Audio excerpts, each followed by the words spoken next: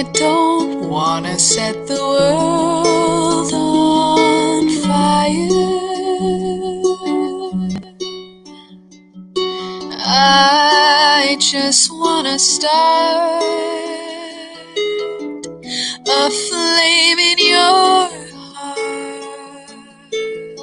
All right. Welcome, everyone, to the Tori Says Show. I am your host, Tori. So today is October 13th, 2020. And it's pretty interesting. We were watching the confirmation hearing for Justice Barrett. It was very interesting. I thought today what we could do is kind of dissect a little bit of President Trump's rally and look at other news. Though yesterday I wanted to say, I uploaded a little video. I wanted to get it better done. I thought I could have done it better. Let's put it this way. Can't speak today. But I uploaded it on YouTube, and within 20 minutes, it had entered that viral stage. Now, I had an unlisted link and a listed link. The unlisted was kind of like, hey, what do you think? You know, share it among people. And so the unlisted link and the video itself were both removed from YouTube. And it lasted maybe 20 minutes on YouTube, and terms and policies, whatever. And so this morning I get an email from YouTube telling me, hey, we've reinstated this video. It's fine. But the one that was public facing, that was going into viral status, has not been reinstated yet, which is bizarre. Hence why I got the screenshot saying, well, same video, one was allowed and the other one wasn't. Super bizarre. So I thought I would share it with you guys so you understand it, what it's telling you. It's very important to understand what the video was telling you. On other news, tomorrow, see that I had titled that BHO Legacy. The private link. So that's still alive, but private. And in other news, Shadowgate 2 is dropping tomorrow. And I wanted to point something out specifically regarding Benghazi, because everyone's like, talk about it. I was like, no, let's see what media is going to talk about it. Because, you know, I get a lot of this stuff from people. Well, you know, whatever was in Shadowgate 2 wasn't new. It was like, okay. So is that why it wasn't reported? I mean, the president was talking about it. You know, obviously actions done, pulling contracts, investigating them was done. They all got butt hurt, you know, so obviously, right? Something happened. So I don't see how someone would say, oh, it wasn't news. Now I'm getting the same feedback. I'm looking in the rooms from your supposed news, your news people, the blue check marks you follow, the mainstream media, the right stream media isn't touching Benghazi. Why? The same people that were showcased in Shadowgate 1 will be showcased in Shadowgate 2. And, put on a throne and exposed for all in Shadowgate 3. We're involved in this Benghazi deal. How do I know? Because, well, I told you, I dealt with all the money side. So when things were being paid to the Pakistanis, guess who had eyes on it? That's right. So, you know, I'm sitting back and watching it because people claim to be all about America, but won't talk about things because the people that orchestrated it are paying their bills. It's all about a paycheck, feeding your family, of course. Never about anything else. So for those of you on Twitch, I added some new emotes. I don't know if you've seen them. So I hope you like them. So we're going to watch this video together. And then we're going to discuss news today, what to expect. And yeah, there we go. There's the new emotes. What to expect. And we're going to talk about this Benghazi deal. We'll play the video. We'll talk about it a little bit because it merits to be talked about. I mean, it does. And that's only if it fits within the 2 hours because we don't need to talk about it yet. See, now investigations have happened. See, that's how it goes. You get the investigations going. Like I said, sometimes when we say things and we're like, hey, they're going to orchestrate this thing here, it doesn't happen. Or if someone says, hey, by the way, XYZ, suddenly investigations happen. Back in February, we were here talking about the State Department. I had just sent out a bunch of non-attributory communication about Linux secret server. And just in case they didn't know. And then I tweeted about it. I said, whoop, SCOTUS gate. I told you that in February because it's going to be coming around now.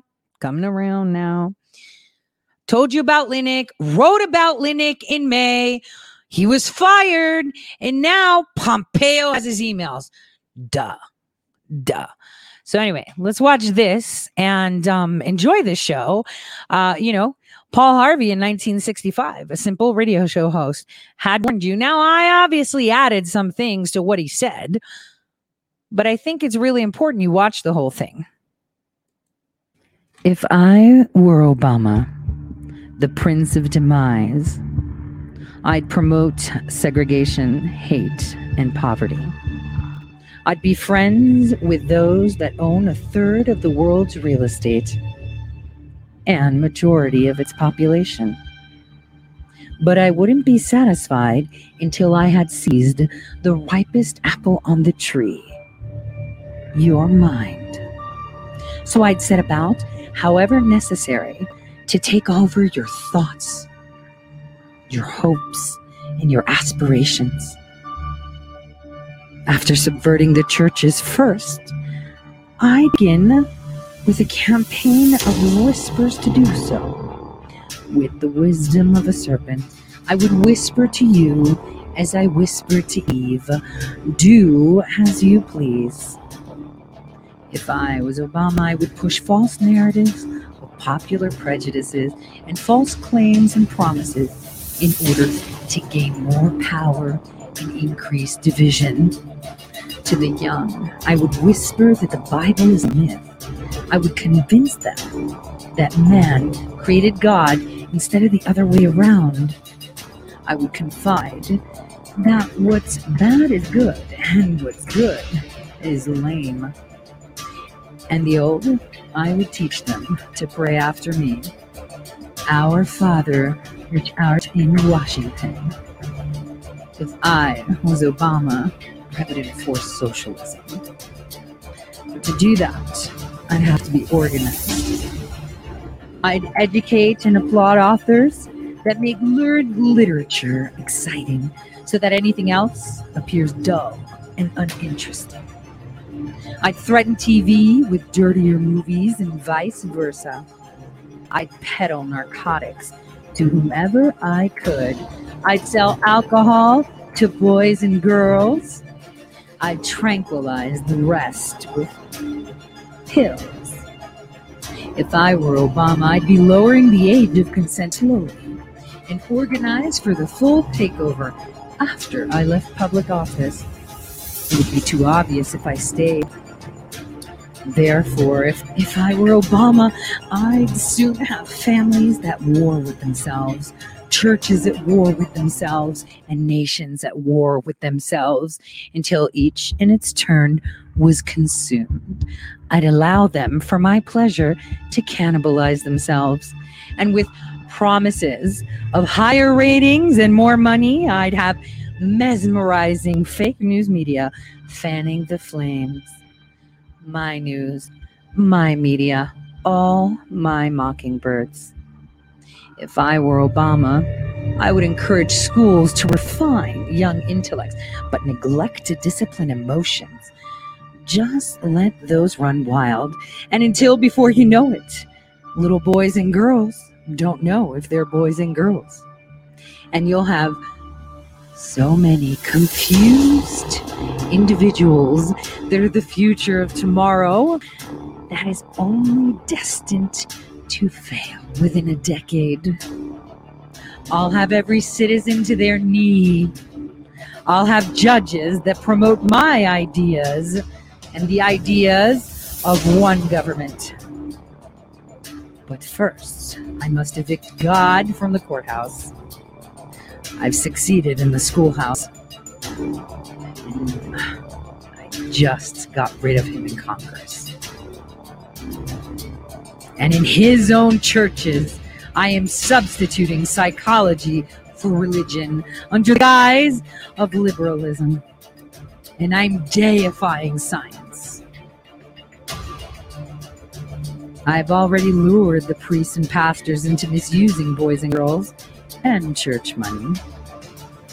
So if I were the devil, I mean Obama, I'd make symbols of all things holy into a bottle. And if I was the successor of Obama, I would take from those who have and give to those who want until I have killed every last notion of ambitiousness within the people. What do you bet? I could get whole states to promote prostitution, pedophilia, gambling, and drug abuse as a way to get rich. I would caution against any extremism or hard work or anything that has to do with patriotism. That would be deemed immoral. I would convince the young that marriage is so old-fashioned, swinging is more fun, and abortion's even much more fun. Whatever you see on TV is what you want to be. And thus, I would be able to undress you in public and lure you into bed with diseases for which there are no cure. In other words, I'm almost done. Do you really think you can take me on? The spirit of deception is everywhere, Paul Harvey warned. ISIS, fear. COVID, fear. Bankruptcy, fear. All of it, fear. But that isn't Biden's America. Wake up, America. This is what Biden's America looks like. This is a movement, I'm telling you. They're not going to stop, and they should not. These people are tearing up our livelihood. A third straight night, Portland police declared a riot. The vast majority of the protests have been peaceful. Over the weekend, 59 officers injured and 37 people arrested. New York City Mayor Bill de Blasio announcing a proposal to cut $1 billion from the New York City Police Department. We need to completely dismantle the Minneapolis Police Department. So guys, if Paul Harvey was telling you about this back in 1965, do you not think that we already have the playbook? This is a show and a script that they follow to the T. Because in order to dismantle your enemy, you must follow a plan. And to them, we are the enemy. To them, free people, freedom is the enemy. It's like a witch with water melting. It's like vampires to light. They hide. Vampires. How fitting. I thought that it was a great way for people to understand where we're at, because there are a lot of people out there that believe that it's done, it's dusted. We can't do anything about it. There's nothing we can do. It's over. What can we do?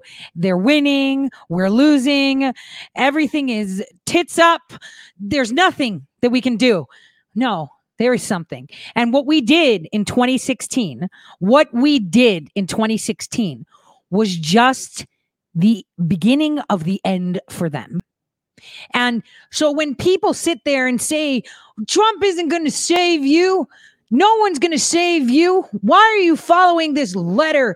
You don't know who they are. You don't know what it is. Yeah, you don't. But you obviously know who they are. You know in your heart. You know how many people are fighting. I mean, press secretary is pretty damn on point to making it known. Yet, I see this in my personal circles, in my social circles, all the time. Everybody doesn't have the ability to see. When can you see is the question. How do we see? I have eyes. It's reflecting, right? Certain wavelengths off of that ever so constant light. And I see things, but are you really interpreting what you see correctly? Can you see where the truth stems for, where love stems for, where your core stems from? Can you see it? Because if you can, then you have no question and no doubt that what you are watching is well scripted. What you're watching is a playbook of our destruction. And if we have the playbook, and we've had this playbook, like I said, the ink was not dry when it was taken by a woman. It wasn't even dry. They had already plotted how to dismantle and how to maximize. See, that's the thing. We have been so mesmerized and so put into pockets that the only thing we think about is, how will I get the next meal on the table? Will I be able to afford my mortgage? Can I make my car payment? Will I have money for gas? Can I eat? Will I have power? Will I have a job? But see, the more you focus on that, the more he wins, right? He who shall not be named wins. Because there is an abundance of everything. If God were to come down and say to you, hey, you see that well? Why don't you go fetch me a glass of water? You're going to sit there and say, well, I don't have a cup or a bucket and a rope to get down there and get the water, right? That's what you're going to say. That's what you're going to say. You need a rope, you need a bucket, you need to be able to lower it in there, make sure the rope is long enough so you can get water. And that's what you would say, right? You would say it. I need a rope and a bucket, and the rope has to be long enough. You would sit there and calculate it and say, well, let me drop in here how far it goes until that coin, breaks the surface of the water and I can hear it, right? And you're like, wait a minute. Oh, I think I need about 20 feet of rope. And I don't have that. Sorry, I can't get you a glass of water. Why? What if I told you that there is no well? There is no well. The water is right there for you to take, but you're telling yourself you can't get it. That's the point. You are in a construct of a constant deficit when there is no deficit. I'm telling you from personal experience. The more you sit there and calculate how much rope, what kind of bucket you need, and how far or how long the rope has to be, and the fact that you decide that you need a well to draw that water, right, is enough to tell you that every time I did those calculations, every time I measured that rope, got that bucket, it would not last. It would not last. Example, yesterday I was on Amazon looking for books, right? Textbooks are expensive. I have one child in college. She's also part of the Army Reserve. She's active. And a younger one. So I was on Amazon looking for things. And I was like, I was filling up my cart. And I was like, damn it. It's like Target. You go in for 5 things and then you go to cash register and it's like $300 20 hours later, right? And I was like, oh, damn. And suddenly, I'm sitting there. I put it in there and I'm like, all right, maybe I can rent a book on Chegg. Maybe I can do this. Maybe I could do that. So I'm looking around and what happens in my inbox? An Amazon gift card. I kid you not. It just appeared out of nowhere. And I was like, what? That was exactly what I needed. It was exactly, and I'm not just saying this. It was exactly $17.01 more than I needed in the cart for the books. I'm telling you, the water's there. You don't need a bucket. You don't need a rope. You just got to believe it, that it's there. You have to believe that when you're moving forward and doing what you're supposed to be doing, good, not focusing. I always had this, and I thank God for this. I guess I would have to thank my family, because my family is deeply embedded in the church. I have nuns, head nuns, metropolitans, which are like, cardinals, or those the one of the highest before the Pope, right? In my family, like that run the whole Orthodox church kind of thing. And the one thing that I would always say, even though I was not a person that lived I would say I wasn't on a bad path, and I don't think I did bad things intentionally. I thought that I was doing good and working for the greater good. Let's be honest. And then at some point I even said, well, it's just a job and I'm really good at it. Not bothering with the consequences. But the one thing that I would always say is, when I'd be in a pickle, I'd be like, that's okay, God will provide. I would say that. And people around me, my family members, would get frustrated, completely frustrated. Oh, no, he'll provide. Whatever it is, happens. Whatever it is, happens. I didn't embody that until, my life was turned upside down last year. Completely. I mean, it started turning upside down in 2017, but it wasn't a cross that I couldn't bear. The cross that I had on me was like, I was like, okay, God thinks I'm Atlas, right? And to all of us, we see things like that. But that's the point where I just stopped measuring for rope. I stopped measuring the length of the rope, stopped looking for a bucket and even a well. And I was like, you know what? It's just going to happen. And it's going to happen when I need it. It's going to happen because this is it. And it's not something that you would say, oh, you're just lucky. No, you're not lucky. We construct our realities. And if it's filled with good, if you're constantly pushing good, how can you get negative back? People are like, well, I'm good. And it's like, but are you good for the right intentions? Hence why Millie grounded me with that ego thing. And I am not shy to say that. So that's something that I want you guys to keep in mind. Your faith and your core is very, very important now. Right now, it's very important. Very important. Because what our nation is going through at this moment is a collective movement, a shift.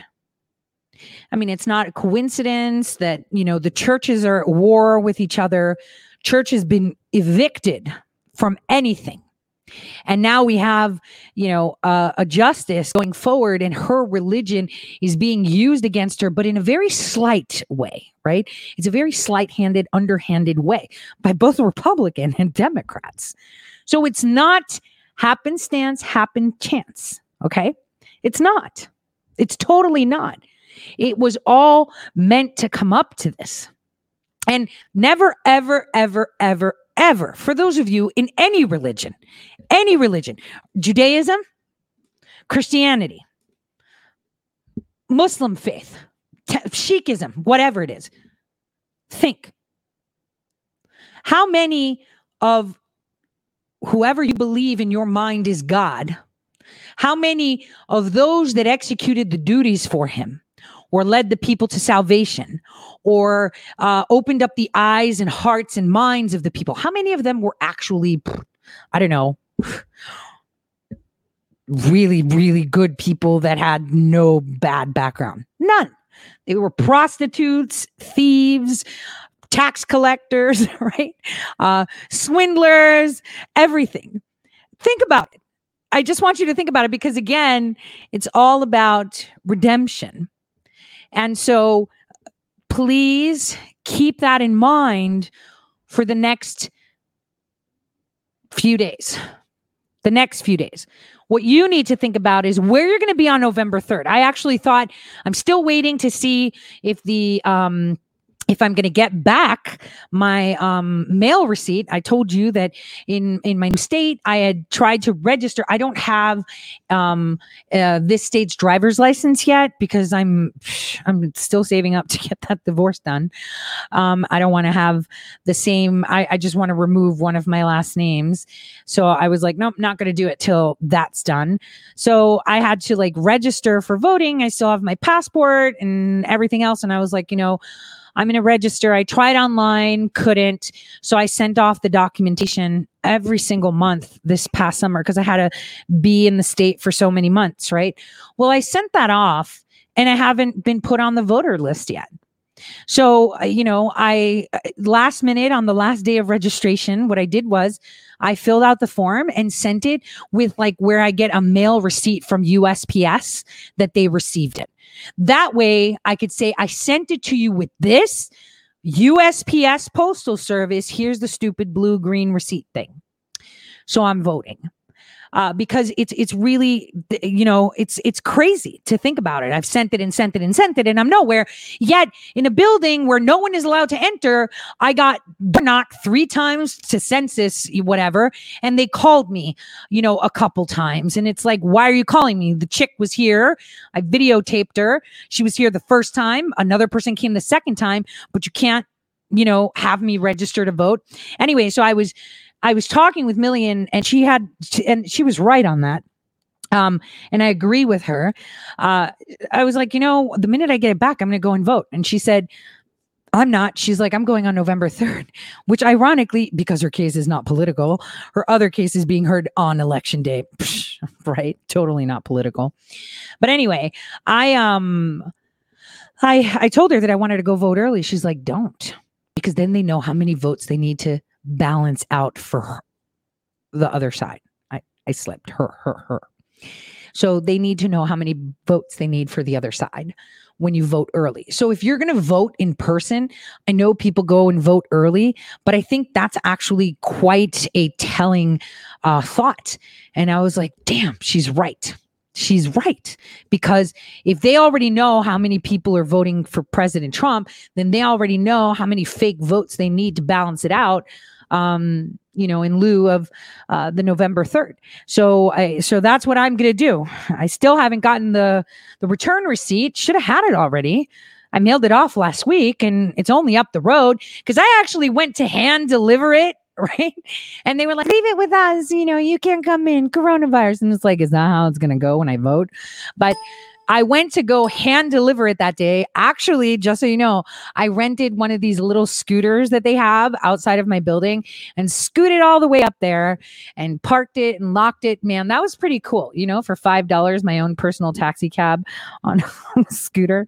But I scooted all the way up there. And then I thought, no, I'm not leaving it with them because then it's like, honey, well, we didn't get it. Sorry. So we'll see how that goes because stealing the elections, they've been doing it all the time. You've never, ever, ever, ever, ever, ever voted after JFK. Okay? Never.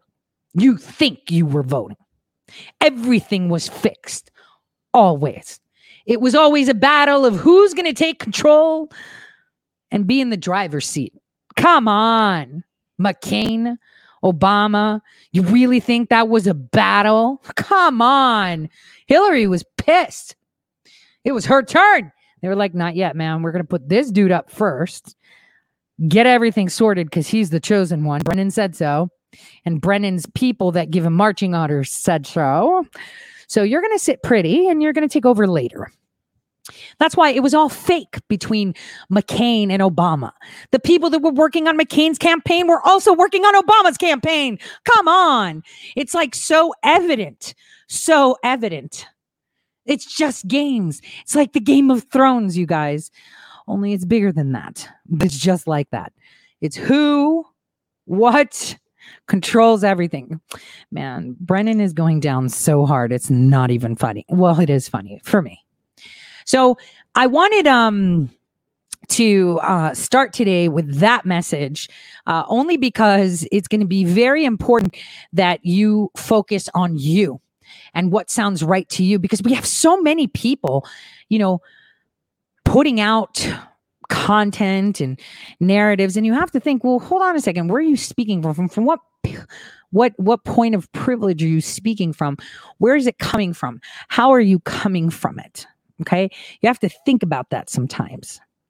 Think about it sometimes. There's a lot of things that I wish I could say, and be more transparent with you, but unfortunately I can't, because There's no point in spoon feeding. Like Ronald Reagan said, if they can't see the light, make them feel the heat. And this is exactly what we're going through right now. We're totally feeling the heat. Again, I want to showcase a little bit of Tucker right here, who I'm really glad the president kind of mentions, but doesn't really. That's a good thing because we need him safe. Okay.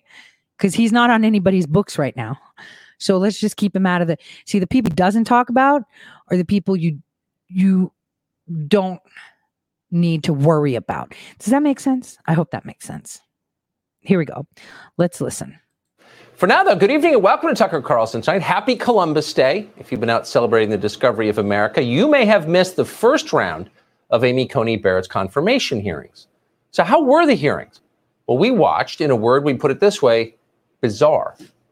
Bizarre for this reason. Almost none of the attacks on Barrett, and of course there are many of those, had anything to do with the job she is trying to get. The Supreme Court exists only to determine whether the laws that our politicians write are consistent with the Constitution of the United States. That's why we have a Supreme Court. It's the only reason we have it. Supreme Court justices do not make laws because they're not elected by voters.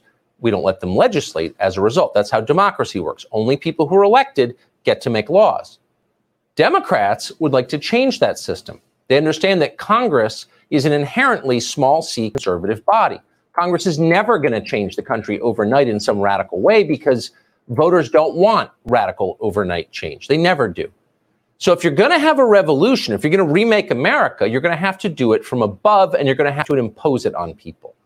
And the left would like to use the Supreme Court as their instrument to do that, a kind of super Congress with lifetime tenure. Imagine power like that. There's nothing you couldn't do. So once you understand that perspective, which is very much their perspective, today's hearings made sense. Democrats spent hours talking about the 2009 Obamacare law. That was baffling at first. If you're interviewing someone for the Supreme Court, there's only one relevant question about Obamacare. Is it constitutional? That's all they consider. That's all they're supposed to consider, not how they feel about the law, not whether it comports with their personal values, not whether their party supports it. Is it constitutional? And yet that was one of the few things that Democrats didn't ask because they're not interested in whether or not it's constitutional. What they care about is power and whether or not Amy Coney Barrett will diminish or enhance theirs. So they understand the Supreme Court purely in political terms. So not surprisingly, they conducted today's hearings like a campaign rally. Healthcare for millions of Americans is at stake, barked one finger-wagging senator from California. Another Democrat pointed to a photo of a middle-aged woman called Laura, who looked very unhappy. Without Obamacare, the senator said, Laura will be, quote, unable to afford the treatments necessary for her to survive. In other words, if Amy Coney Barrett gets this job, it's curtains for Laura. Democrat after Democrat made that very same point, as they so often have recently. Obey us or many will die. You know that they are trying to push through a justice who has been critical of upholding the Affordable Care Act. The effort to dismantle the law continues, and they are asking the Supreme Court to strike down the Affordable Care Act. Your nomination is about the Republican goal of repealing the Affordable Care Act. The Obamacare, they seem to detest. They are deliberately defying the will of the people in their attempt to roll back the rights and protections provided under the Affordable Care Act. Well, it sounds like Obamacare is going away if ACB gets on the court, but it's not actually. And that's the amazing thing. Obamacare isn't really at risk. There is no case currently pending anywhere in this country before any court in America that would eliminate Obamacare. Nor, by the way, do we have any idea how Amy Coney Barrett would rule in a case like that were it to materialize, which, again, it hasn't. But most bewildering of all, Democrats themselves have spent most of the past 2 years publicly conceding that Obamacare is a disaster. 6 of the 10 Democrats currently, as of today, sitting on the Judiciary Committee in the Senate, that's the same committee that convened today to consider Amy Coney Barrett's nomination, 6 of the 10 co-sponsored Medicare for All legislation. That legislation would have completely abolished Obamacare, along with all private health insurance. Kamala Harris is one of the people who voted for that. Amazing. And yet there was Kamala Harris today warning us that the country will collapse if Amy Coney Barrett votes on a hypothetical case to destroy Obamacare, which she herself voted to destroy. What? It all seems kind of confusing. But think about it for a second, and it begins to make more sense. When you realize the goal is not to preserve Obamacare, again, they voted to scrap Obamacare. The goal is to undermine the legitimacy of our systems, and in this case, of the Supreme Court, so that Joe Biden and Kamala Harris can pack the court full of partisan Democrats who will rubber stamp their program. Again, it's about power. Oh, that's the key to the riddle. When confirmation hearings become partisan political exercises, they make the Supreme Court itself seem like a partisan political exercise. And that degrades the public's trust in the court and their support for our institutions. Democrats know. Let's stop right here. So let's be honest, okay? The Supreme Court appointments have always, almost when they were with big confirmation numbers, have been done when the Senate, the House, and the executive office were pretty much the same party. So they've always been political. They've been the best bargaining chips anything can buy for any new incoming administration. Remember that. Very important chips. That for the public to go along with court packing, they have to delegitimize everything about the court and the confirmation process. And so that's what they did today, again and again. Lost in this hypocritical rush is the legacy of Ruth Bader Ginsburg. Let me close by remembering her for a minute in this unseemly charade. This is a charade when they say this is a normal Judiciary Committee hearing. Rushing a judge through this sham process. They are confident that victory at the Supreme Court is now within their grasp if the Senate confirms Judge Barrett through this hypocritical, illegitimate process. Yes, Judge, I think this hearing is a sham. Oh, Ruth Bader Ginsburg, because in a democracy, and you probably learned this in civics class, in a democracy, you're required to obey the posthumous orders of a dead person who was never elected.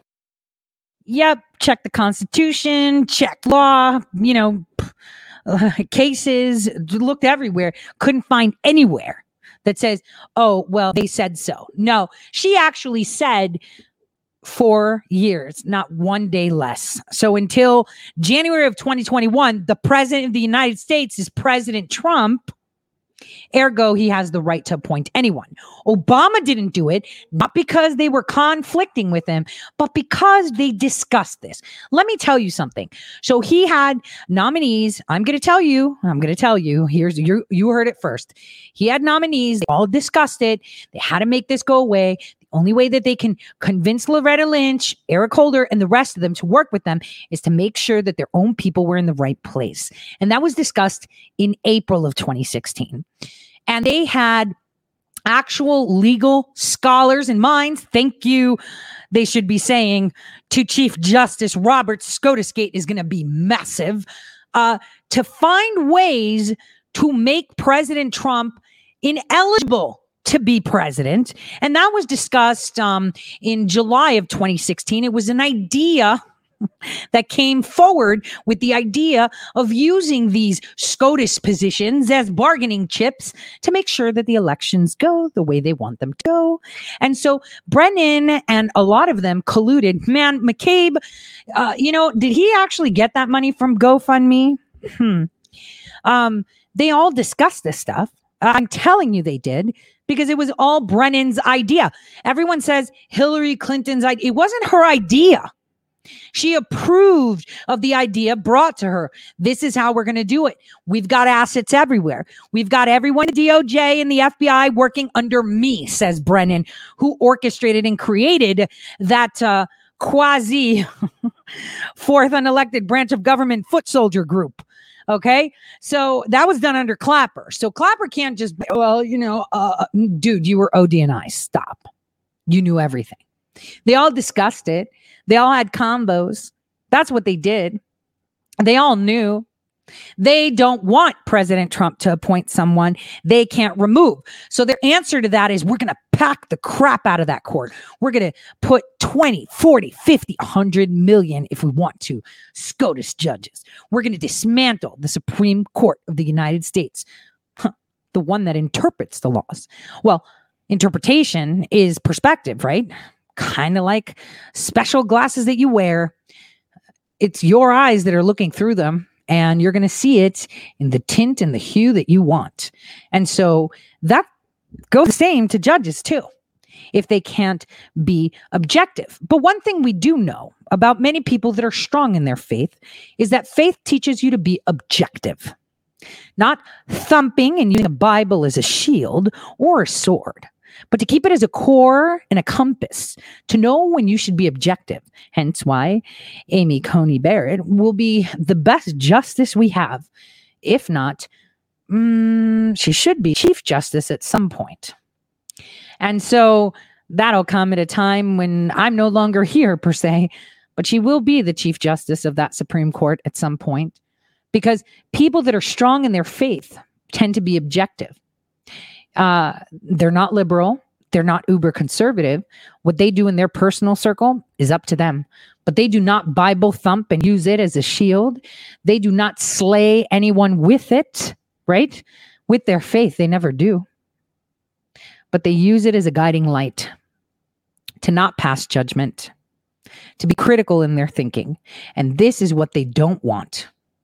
See, if he was to put forward someone else, they probably would still foam at the mouth because they don't have control over them.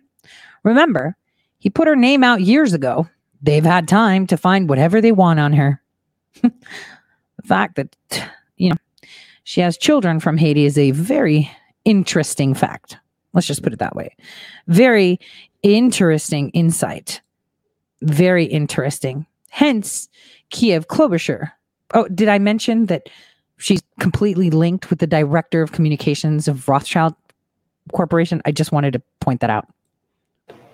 Okay. And when you don't, it's a sham. It's a charade. Never mind the fact that the Senate is, of course, by definition, following every constitutional procedure for filling a Supreme Court vacancy. Amy Coney Barrett isn't the outcome, though, that Democrats want. Therefore, our system, they're telling us, is illegitimate. The irony, of course, is that it's Donald Trump who's undermining our democratic norms. Remember that? They tell you that at every turn. And yet it's not Trump who tried to pack the Supreme Court. He could have tried when Republicans control Congress. He didn't consider packing the Supreme Court. Now, Democrats are planning to, and it's a familiar path. Hugo Chavez packed the Supreme Court of Venezuela in 2004. Erdogan did the same in Turkey. How'd they do that? How'd they get their populations to go along with it? By claiming their judicial systems were already illegitimate. Sound familiar?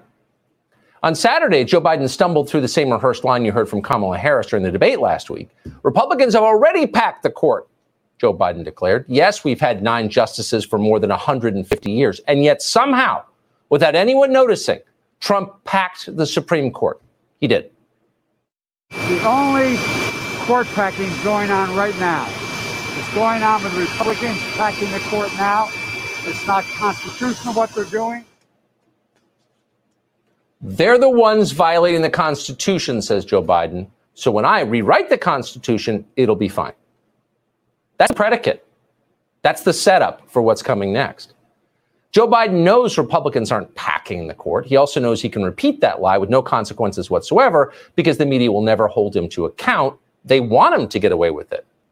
Back in 2013, when it helped Barack Obama, a partisan operation called PolitiFact wrote, quote, court packing has involved one branch of government proposing to change the structure of the courts, either expanding or decreasing the number of justices. Now, Republicans are not doing that. It's pretty simple. They're not in favor of doing that. If they ever come out in favor of doing it, we will attack them for doing it because we're not partisan. But of course, you won't find a PolitiFact fact check of what Joe Biden just said on Saturday. Instead, our media actually rushed to perpetuate his lies, whatever it takes, whatever it takes. So this weekend, a piece by the Associated Press referred to court packing, non-sarcastically, they weren't joking at all, as, quote, depoliticizing the court. You increase the size of the court to dilute the other side's power. You pack it full of partisans who do your bidding, and that's depoliticizing it. Here's how the AP put it, quote, Montana Senate candidate Steve Bullock said that if Coney Barrett was confirmed, he'd be open to measures to depoliticize the court, including adding judges to the bench, a practice critics have dubbed packing the court. Yeah, no, not critics, scholars, historians, politicians, Ruth Bader Ginsburg herself, every person in America referred to court packing as court packing up until 2 weeks ago. Right. It's hard to believe that line made it into print, but it did. Court packing is just depoliticizing the court now.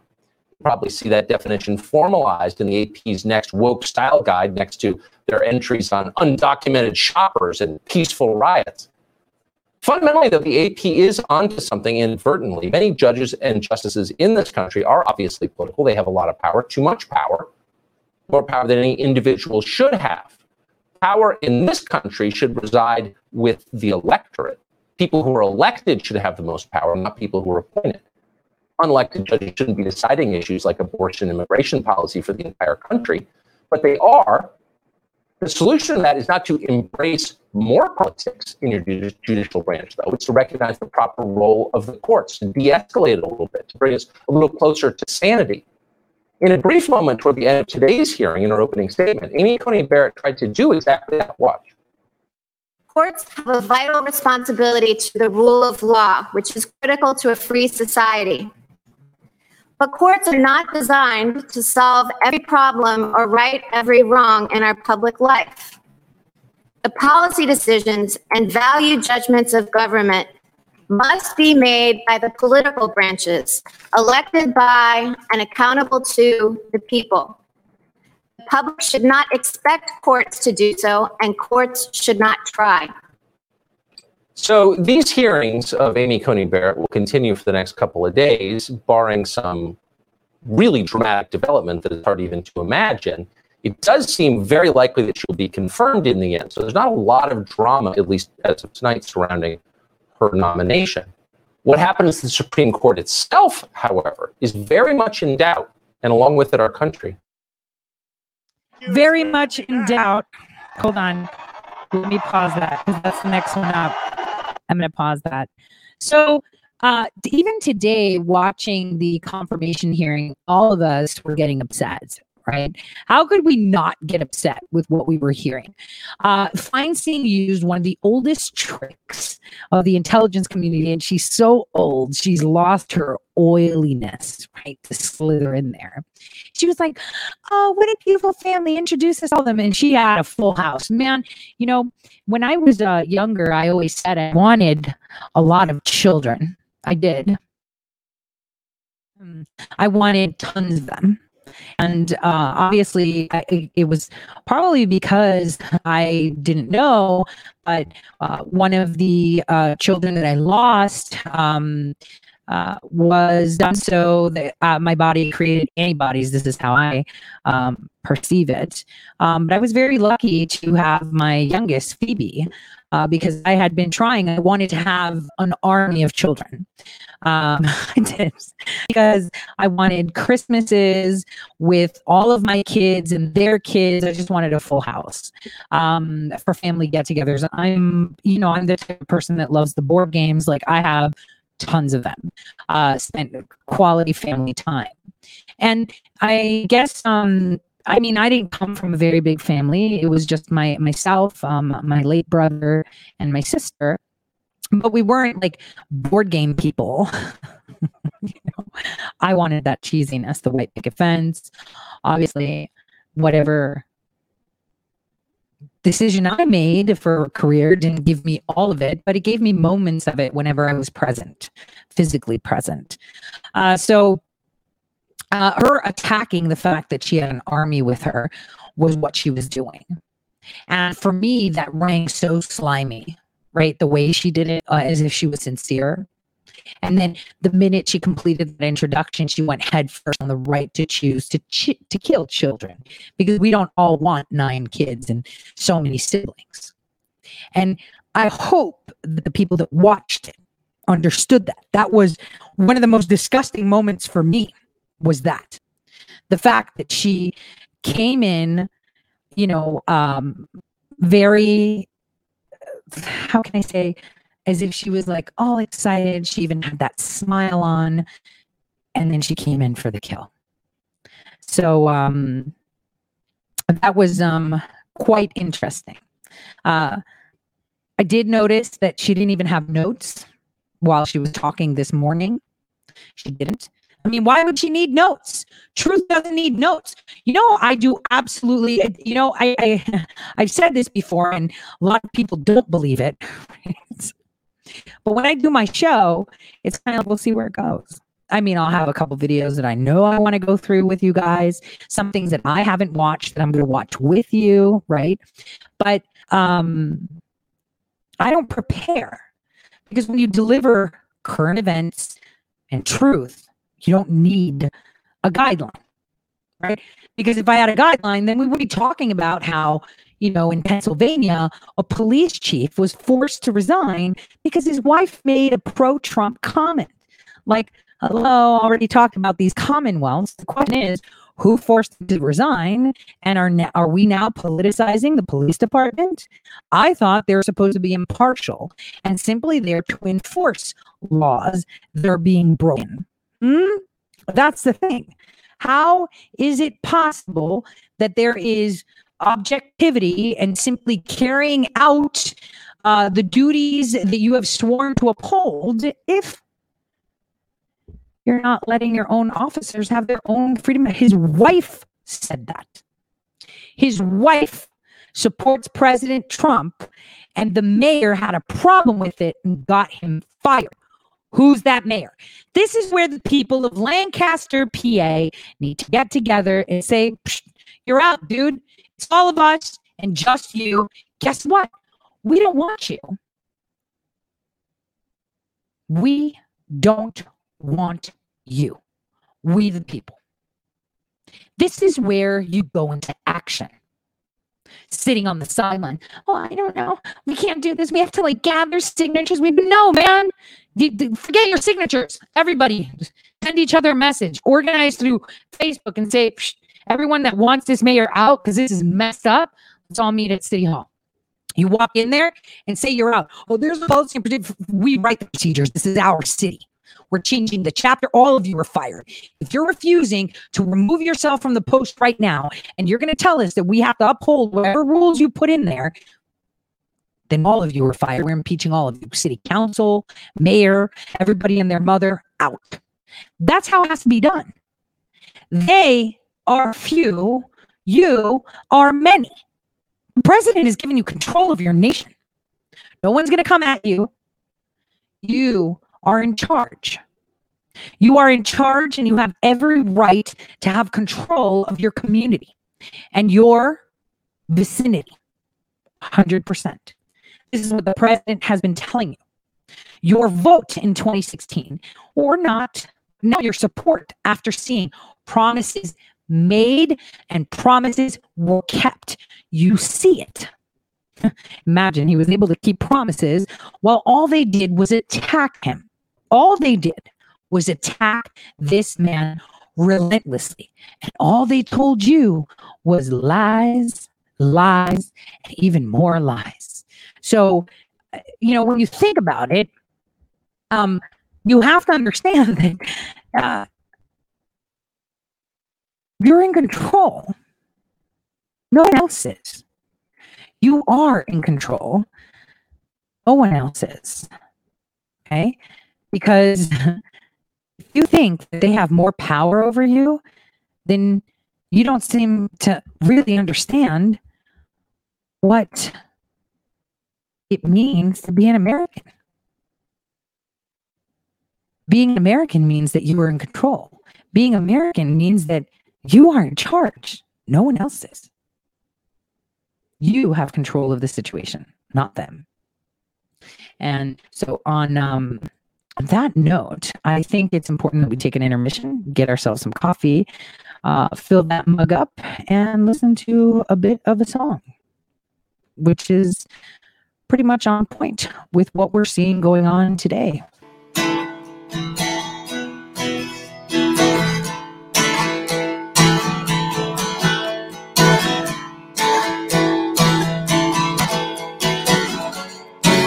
I could turn the page and time that I'd rearrange just a day or two.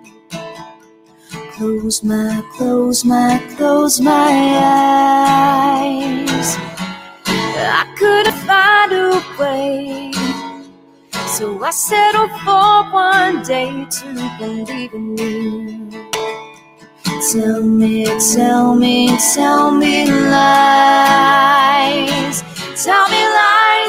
sweet little lies. Tell me lies. Oh no, you can't disguise. No, you can't disguise. Tell me lies. Tell me sweet little lies. Tell me lies. Tell me lies. Oh no, you can't disguise. No, you can't disguise. Tell me lies. Tell me sweet little lies. I'd go to the moon in a nanosecond. The problem is we don't have the technology to do that anymore. We used to.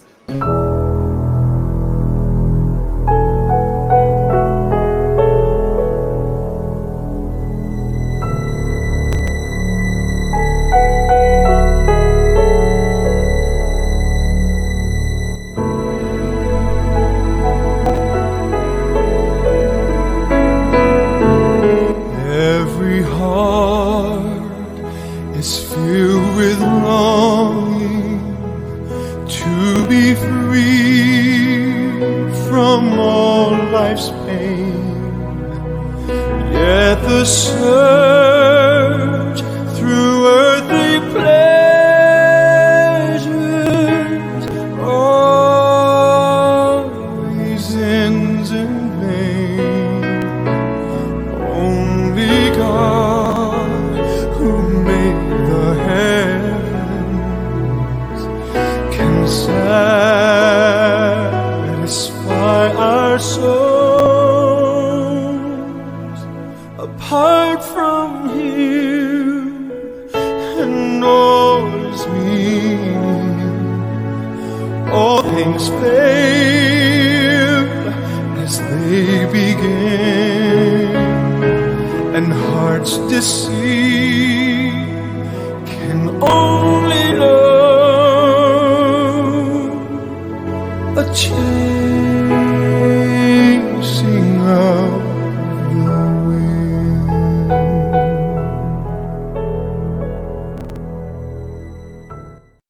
How many of you sing to that? I do. I don't have the voice for it, but I totally do. I love that song. Isn't it awesome? So, okay. So I make sure that my microphone's on mute because I actually sing along with a lot of the songs that I play. I'm just saying. So, I want you to, how do I say? I want you to think back.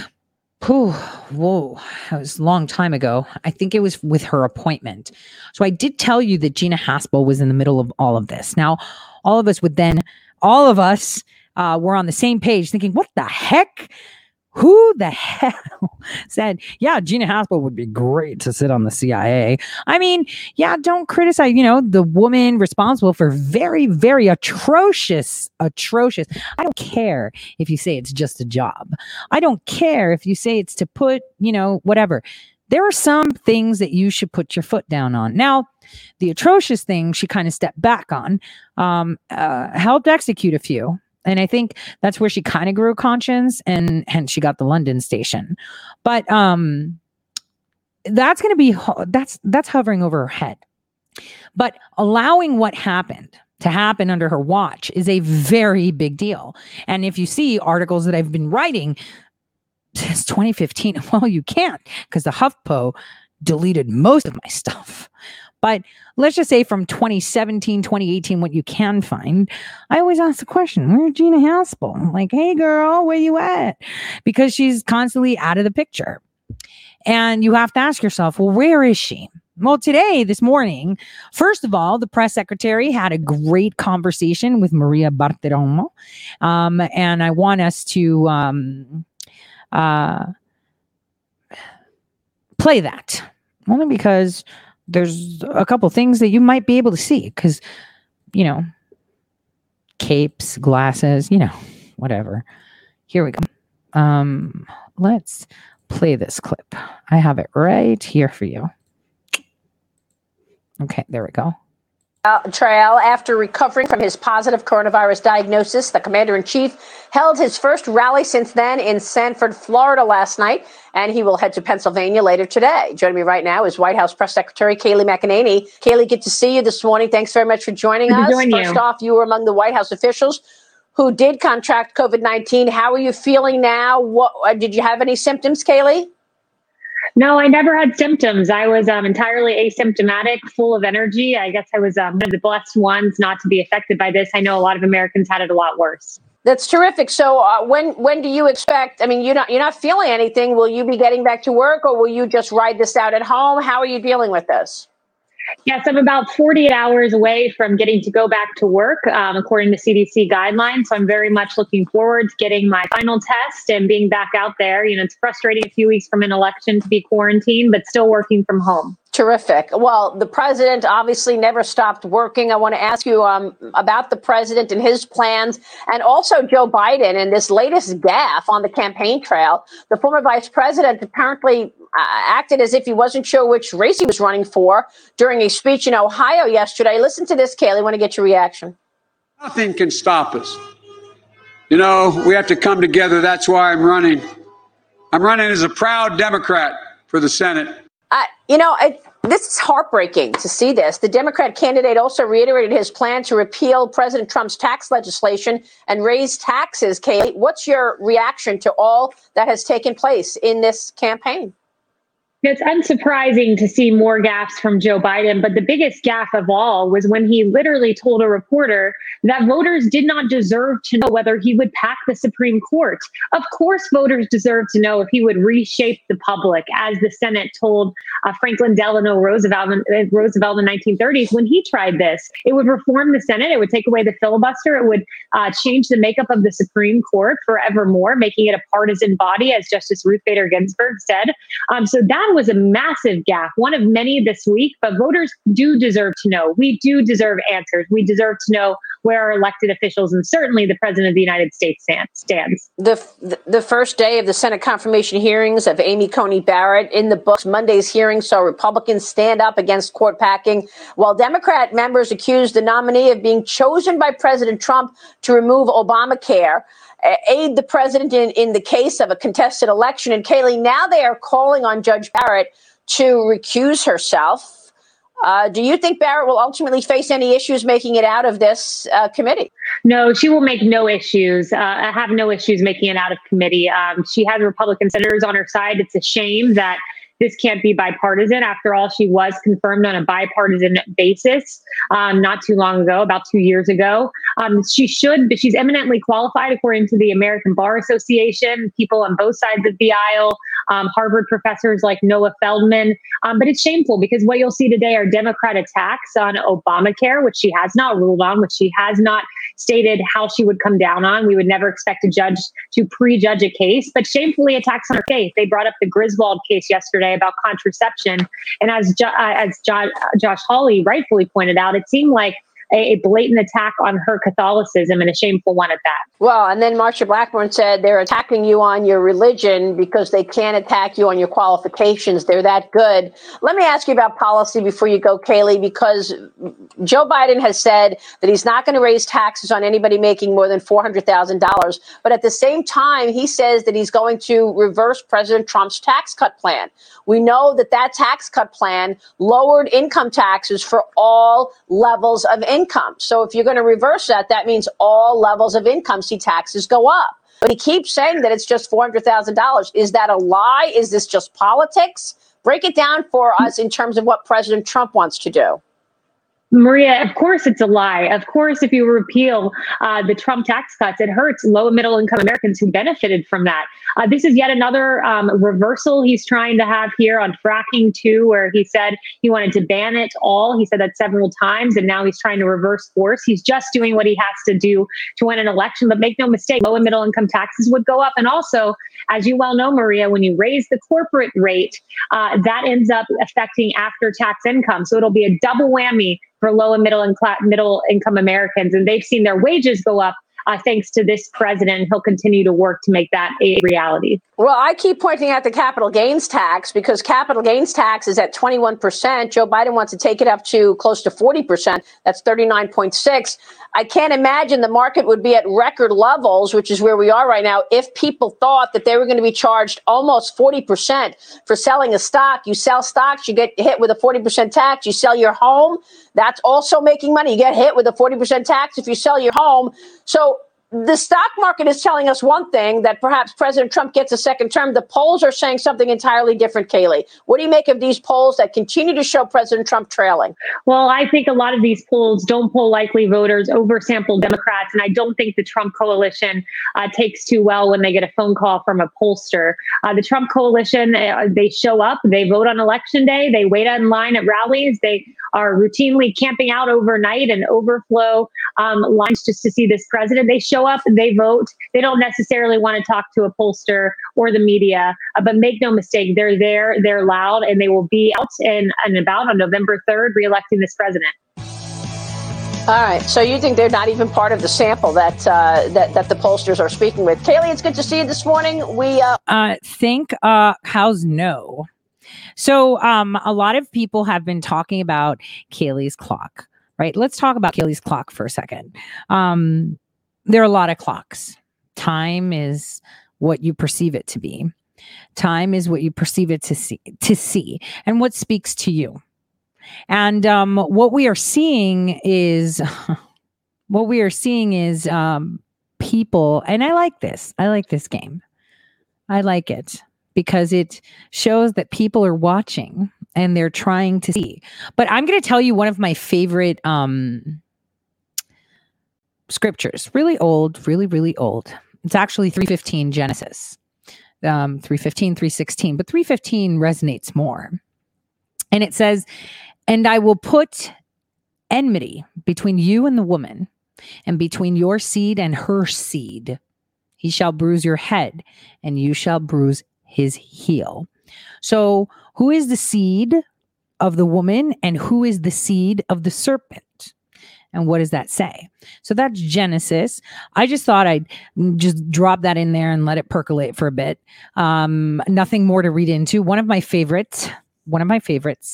And it's pretty interesting because it kind of rolls into what we were saying at the beginning of this show, which is God loves everybody, whoever you may think is God. And he loves the world. He loves everyone. And whoever does believe in him doesn't perish at all. They have everlasting life. And this goes back to the water. If you believe in him, you don't need a rope, a bucket, measuring tape, or even a well. You just draw. It comes back to us in cycles. So I thought I would put that out for all of you that feel you believe, feel you don't. You just have to believe that that good always wins. God always wins. And don't let them tell you different. Don't let them convince you that all of this is happening. Our president is simply a man. He is not a God. And a man cannot on his own ever fight an army that is so nefarious, so dodgy, so backhanding, right? Needs people. Iwo Jima. President Trump is a flag, and we are the soldiers pushing that flag up. That is how it has to be. So this is how it moves forward. Once you understand that and believe it, things start to make sense, 100%. Now, there are many, many times that I myself struggle because I want vengeance. I want them to get in trouble. I want them to be held accountable for what they've done. Namely, Gina Haspel. Or Christopher Wray, one might say, well, Christopher, have you actually turned over all the communications? Well, I don't know. What have I told you about Christopher Wray? One of our own. That then we have our own actual spies talking schmack about Ray to the bad guys. So then the bad guys go back to Ray. This guy is a sleeper, but for who? Remember these doom spies. We've talked about it before. So everything, when you want someone to be exposed, you let them do it themselves. And you can see it from the way they act and how they go about things and how they interact and repetition, of course, of actions. So what have you seen from Christopher Wray? Nothing. He's like in the middle. I don't know. Yes, I do. No, I don't. Kind of blocking, not really blocking. Yes, blocking, not blocking. But what about Gina Haspel? Where has she been? Here's Grassley. Finance and Budget Committees, Chuck Grassley. And Senator, it is good to see you this morning. Thanks very much for being here. Take us behind that closed door yesterday. What was your takeaway on day one of the hearings for Judge Barrett? Well, you heard from the other side that it's all about health insurance, and this doesn't have anything to do with health insurance. This is all about getting a qualified person, very highly qualified person on the Supreme Court. So from the other side, you heard everything that distorts and distracts. And you have Vice President Biden and you have Eric Holder yesterday talking about what we're doing is packing the Supreme Court because they're finding out how unpopular the president, vice president's position is on packing the court. He won't even tell them whether he's for it or against it. But they want us to believe that what we're doing is packing the court, where what they're talking about is adding a 10th, 11th, 12th, and 13th member to the Supreme Court so they can put people on that they want that would make law instead of interpreting law as the Constitution requires the Supreme Court to do. Yeah, there's a lot of obstructing going on, Senator. I want to get to Russiagate in a moment and your efforts to get documents. But first, please explain to our audience the ramifications of stacking the court, of getting, we've had 9 members of the Supreme Court since the 1880s. They want to take that number up to 13. They would also like to change Puerto Rico and D.C., make those states so that they have more liberal senators. Give us the impact of these moves. People need to understand before they go to election, the vote on Election Day. Well, if you like bipartisanship, you shouldn't change the 60-vote requirement because it's the only place in the political system that forces bipartisanship. Because when you only have 53 Republicans, you don't get anything done unless you have a lot of Democrats going along with you. So do people want partisanship? Then do away with the filibuster, make Schumer majority leader, and he's going to do that. Then packing the Supreme Court gets you to what they want to accomplish through the courts that they can't accomplish through the Congress of the United States. We're the legislative body, but a lot of things that Democrats want, they can't get through here, so they go to the courts, and the liberal judges like to expand laws that Congress passed. They like to expand the Constitution beyond the intent of the writers of the Constitution. So they want justices. So they'll put 4 more on to get around the 6-3 division of the court, which is made up of strict constructionists, so that they legislate from the court and it becomes a super legislature. And what's wrong with that is the fact that you can't vote judges out of office. But if you don't like what I do, or anybody else, you can vote us out of office. Yeah, you have been pushing to the FBI to hand over all of the relevant documents in the Russiagate scandal. I want to ask you about this because I have reported, and now the Federalist has reported, that CIA Director Gina Haspel is blowing off your calls from you and other Republican senators to hand over Russiagate documents, which were requested more than 2 months ago. But I can tell you that I know on the House, Devin Nunes and John Ratcliffe, I've been speaking with them for 3 years, and they've been requesting documents that they have not gotten. You are now waiting on Andrew McCabe, the number 2 guy at the FBI, former number 2 guy. You want his texts. Tell me what you've asked for and what the answer is that you've received, Senator. Well, his email that tell us a lot that we don't know. What little bit we've seen, we're learning more. But we know there's a lot more there because when we were down at the Justice Department, we saw a whole binder of his books, of his emails. And so yesterday, Johnson and I wrote a follow-up. Now, why wouldn't the first letter that we sent a long time ago get every email if that's what you asked for? But there's something embarrassing in these emails that they want to cover up. And this gets me back to what I heard the president last night say in Sanford, Florida. He says, I'm not part of Washington. I'm the first non-politician to be president of the United States. I'm representing the people of the United States. And they've been trying to throw me out of office for 4 years. And he says, if I'm not reelected, they're going to get away with it. And so if we want Durham's work done, if we want all these emails out, and Biden gets to be president, this is all going to be covered up, just like even in this administration, the deep state people have not cooperated even with the chief executive of the United States to get stuff out. And it's kind of like Johnson had a story one time. He said, I don't like something somebody said about me. And somebody said to him, why don't you get rid of him? He says, I'm going to get rid of him. And a couple months later, the guy came back and said, did you get rid of that guy? He says, hell, we can't even find out who he is. Unbelievable. Look, what is Gina Haspel hiding? Who is she protecting? Gina Haspel is the CIA head right now, director of the CIA, but under John Brennan, during all of these dirty tricks that they played on Donald Trump and the Republicans, she was the station chief of the CIA in London. So why is she pushing back at you and Senator Ron Johnson's efforts to get these texts? We also know that Andrew Weissman, part of the Mueller team, they wiped clean 31 phones. You are never going to see those texts on those phones because they wiped them completely clean. Why isn't this considered obstruction? And why aren't you subpoenaing Andrew McCabe to come down and explain it all? He pulled out of your hearing the other day. He was supposed to testify in front of the Judiciary Committee, but he pulled out. So why not subpoena him?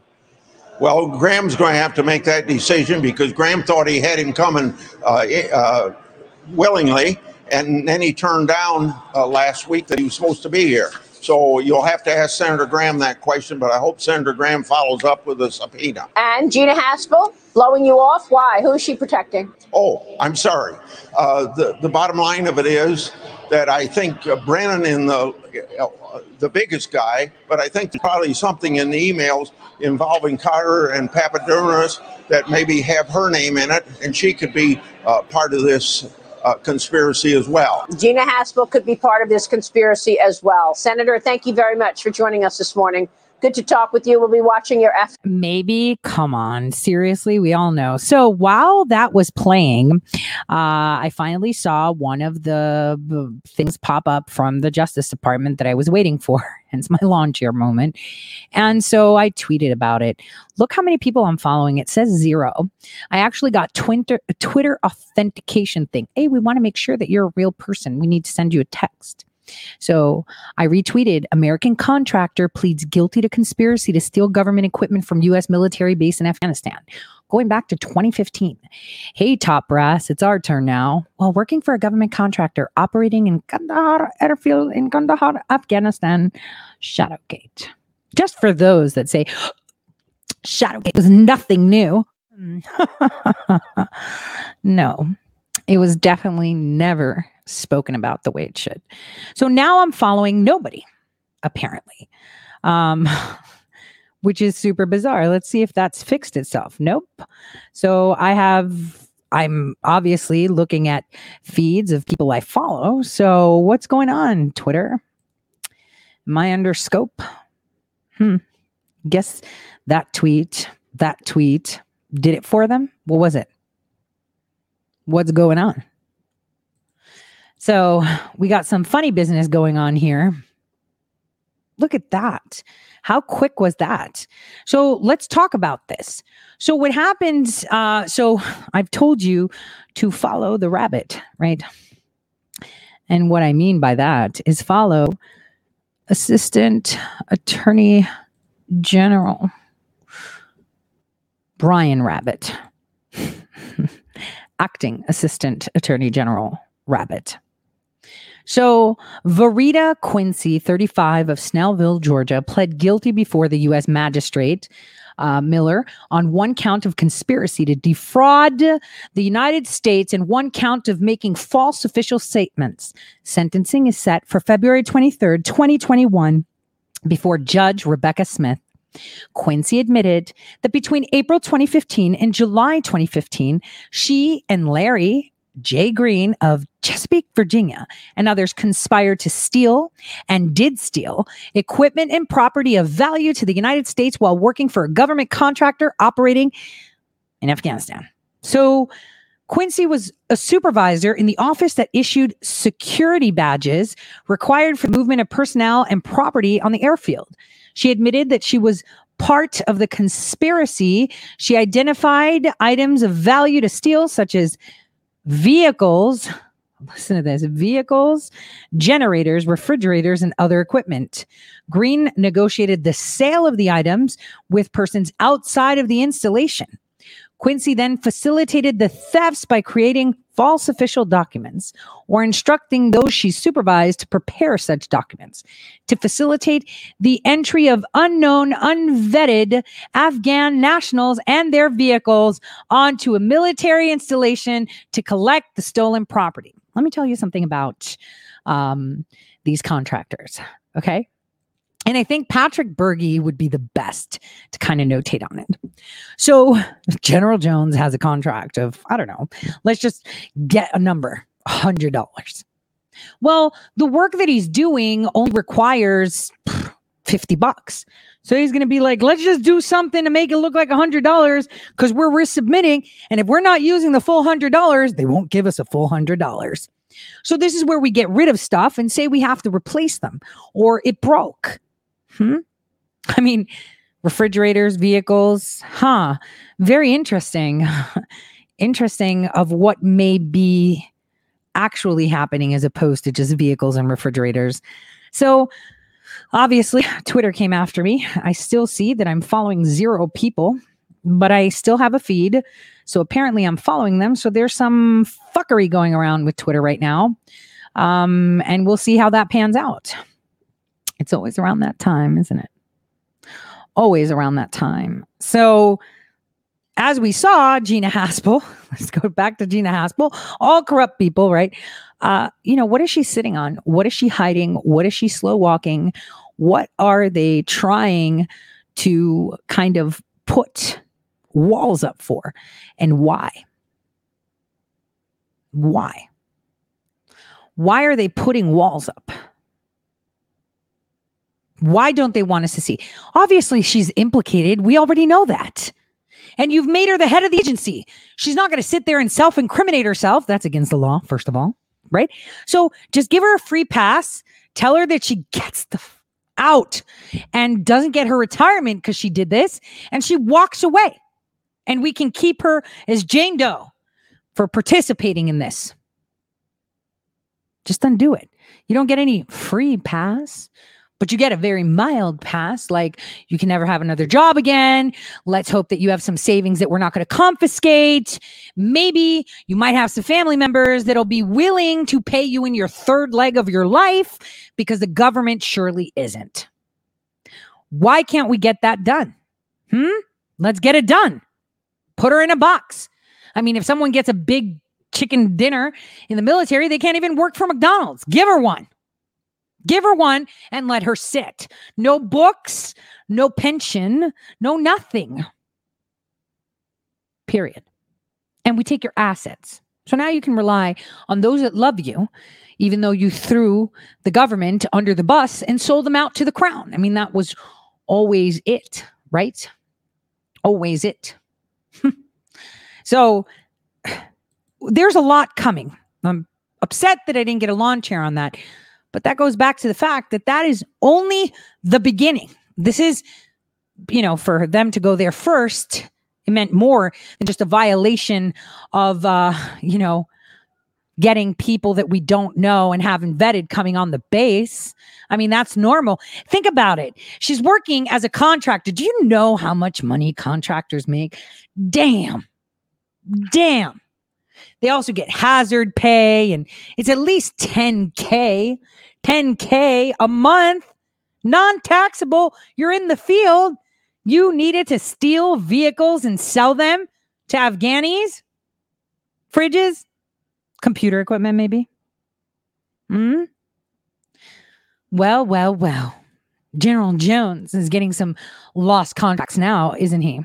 So let's finish off today's Tori Says show, because I want to get back to the confirmation hearing, because I'm seeing some tweets of some crazy boards. Looks like, White House, channeled himself some Alex Jones. And I'm kind of laughing at the fact that there's so many people equating the Democrats to Alex Jones, starting to make sense now to everyone. Anyway, let's take a listen to what our president had to say here. Sleepy Joe. But it's great to be back in my home state, Florida, to make my official return to the campaign trail.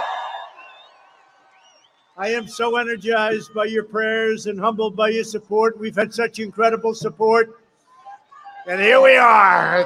Here we are. But we're going to finish. We're going to make this country greater than ever before. Thank you. Thank you. Thank you very much. Thank you very much. We've made tremendous progress. If you look at what we're doing with therapeutics and, frankly, cures, we've made tremendous progress. And I said to my people, we are going to take whatever the hell they gave me and we're going to distribute it around to hospitals, and everyone's going to have the same damn thing. We've all endured a lot together, and we are doing better by far than we ever did in 2016. The enthusiasm's greater. The spirit is greater.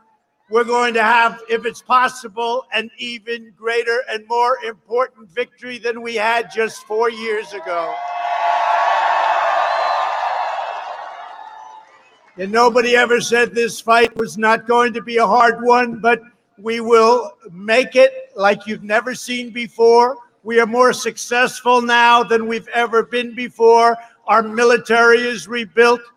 Take a look at what's going on with our economy. I hate to say to the fake news, we're about to hit another stock market record, 401ks. Sleepy Joe Biden, not a nice guy, by the way, I have to be honest, not a nice guy. People say, oh, he's such a nice guy. He had a very bad day today. He had a very bad day. You saw what happened. If I ever had a day like he had today, they'd say it's over. It's over. Now, Biden had a bad day. He forgot Mitt Romney's name.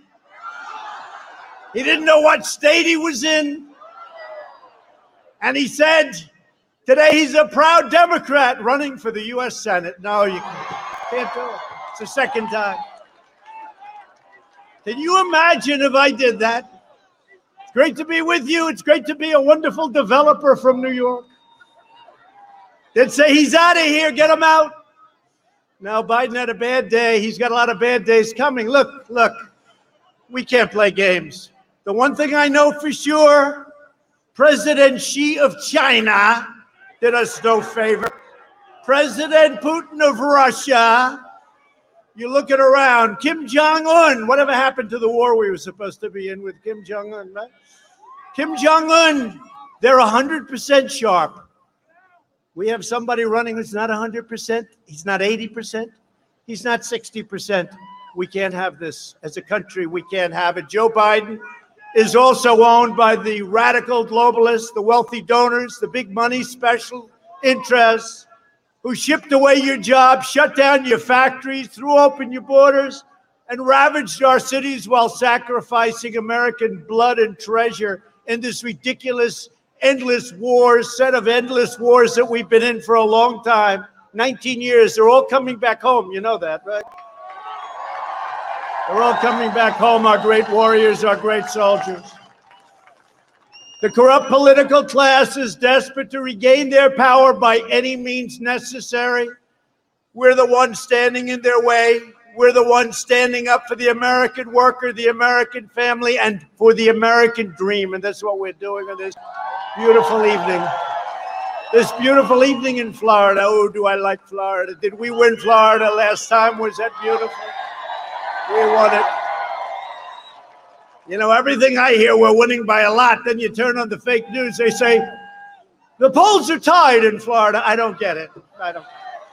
We had the same thing last year. Remember, 4 years ago, we had the same thing. We're going to lose Florida, they said 4 years ago, by 5 points. They called that thing so early in the evening. We won by a lot. And we're winning by a lot more now than we were 4 years ago. 22 days from now, we're going to win this state. We're going to win 4 more years in the White House. We're going to make our country greater than it has ever been before. This is the most important election in the history of our country. And I used to say it in 2016. I'm sorry, at the time I thought it was. These people are crazy. We have to win. Most important we've ever had. Biden has made a corrupt bargain in exchange for his party's nomination. He's handed control to the socialists, the Marxists, and the left-wing extremists, and you know that. And he's got no strength left. He's got no power left. He's got nothing going. If he wins, the radical left will be running the country, and they're addicted to power. And God help us if they ever got it, because we would never have the same country again. And you couldn't make a comeback. You don't make comebacks from where they take us. If I do not sound like a typical Washington politician, it's because, frankly, I'm not a politician. I'm embarrassed by the term. And if I don't always play by the rules of Washington establishment, it's because I was elected to fight for you. I fight harder than anybody has ever fought for you. I had a very nice life before this, I will tell you. A lot easier. But I love this, and I would have never, ever changed, because we are doing more for this country than any administration has ever done, despite witch hunts and the phony stuff that we caught them on now. We caught them cold, and we'll see what happens with that. Just watch. Stay tuned. Right now, I'm fighting to make sure we eradicate the virus, rebuild the economy, and save our country from the radical left. We're hitting record stock market numbers, record 401ks, record stocks, record job numbers. Don't blow it. Don't blow it. Sleepy Joe wants to quadruple your taxes, wants to quadruple. How about where he gets caught again? He said, oh, no, we're not going to give a tax increase, but we're going to terminate all of the Trump tax cuts. Well, that's $2,000 plus child tax credits, plus all of the other things. You're talking about $6,000, $7,000, $8,000 a year. I don't think Florida is going to be paying that per family. And, if you add energy into that, we have energy at an all-time low. We're energy independent. Nobody ever thought that was going to happen. And when you're paying less than $2 at the pump like you are, nobody ever thought you'd see those days again. And those days are here for a long time if we're smart. We've been beating China. We've been beating everybody. Until the plague came in, we were teaching China like they've never been taught before, and they know it, and they've told me that, and they never thought it could happen. And we're very soon going to be doing it again. We achieved all of this despite the fact that we caught them cold. They were spying on our campaign. It's our campaign. It's our campaign, not my campaign. They were spying on our campaign and illegally trying to take down a very, very straightforward and legally sworn-in administration. We were sworn in. They tried before the fact. They tried after the fact. We were an administration. And, then they say, we want to know if you will agree with a friendly transfer of power. For 4 years, they've been trying to get us out of office. 4 years they've been trying to get us out. But we'll take care of it all after the election. We caught them cold. We caught them cold. Bad people, crooked Hillary. And by the way, Obama and Biden knew everything that was happening, okay? Just in case you had any questions. We'll take care of it after the election. Joe Biden and the Democrat socialists, but that gives you another reason to go out and vote. We got to get in. Because we don't, they'll just sweep it under the rug. Joe Biden and the Democrat socialists will kill your jobs, dismantle your police departments, dissolve your borders, you know that, release criminal aliens, confiscate your guns, no more Second Amendment, get used to it, destroy your suburbs, and drive God from the public square. That's what's going to happen. You saw in the Pledge of Allegiance during the Democrat National Convention, they took the word God out twice. They said, oh, we made a mistake, excuse me. And then it happened the second time. We said, well, I guess that wasn't a mistake, right? Biden even refuses to answer questions on the packing of the Supreme Court. Nobody even thought of that for many, many, many decades. And that's what they want to do. They can't get there legitimately, so they say, that's all right. We'll just pack the court. We'll put a lot of super lefties on the court, and we'll have a whole different country. Nope, not going to happen that way. We're not going to let it happen. You got to get out and vote. You know, a lot of people said that I was elected because of the Supreme Court, because I said I'm going to put great conservative constitutionalists, great judges on the Supreme Court. I don't know if it's true. But if it is true, it's more true now than it was 4 years ago, and you got to get out and vote because they're going to destroy our country, and they're going to destroy our U.S. Supreme Court, and we can't let that happen. But who would have thought we're on number 3? You know, other presidents have never had any. They've never had any. We're at 3 already, 3.5 years. And I will say this, it's driving them crazy. It's driving them crazy. And Amy is fantastic, a great intellect, a great scholar. I think she's going to be a fantastic U.S. Supreme Court justice.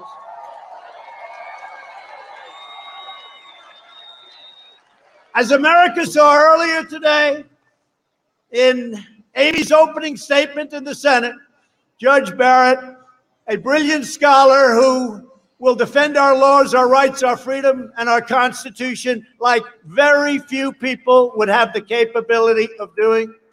The radical left is hell-bent on destroying everything we love and cherish. They're enraged and unhinged out of vengeance, and nobody believes what they're doing and where they're going, but we understand it. We understand their cancel culture. We're not letting them cancel culture us at all. We're proud of our country and we're proud of our heritage. They want to punish the middle class, expunge every last trace of traditional values, and replace the American dream with a socialist nightmare, and that's what it is. They want to turn America into communist Cuba or socialist Venezuela and ruin the lives of Hispanic Americans and all Americans. And I want to thank the Hispanic Americans down in Florida. You have been so incredible to Trump.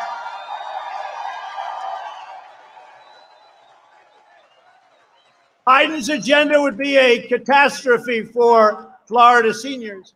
And by the way, you know, Biden was a big lover of Castro. You do know that, right? And you know the deal that I broke. You saw that right as I came into office. Obama gave the whole planet away to Castro, and I said, no, thank you. We're not doing that. That's why we just got the Bay of Pigs Award from the Cuban Americans. Thank you very much. And a lot of them are here. Thank you all very much, Bay of Pigs. For years, Biden tried to cut Social Security and Medicare. You know all about that. Now Biden is pledging mass amnesty and federal health care for illegal aliens. Now, we all have a heart. And we all want to take care of people. But what you're doing is you're telling millions of people to pour up into our country. We're going to give you education. We're going to give you health care. We're going to give you everything.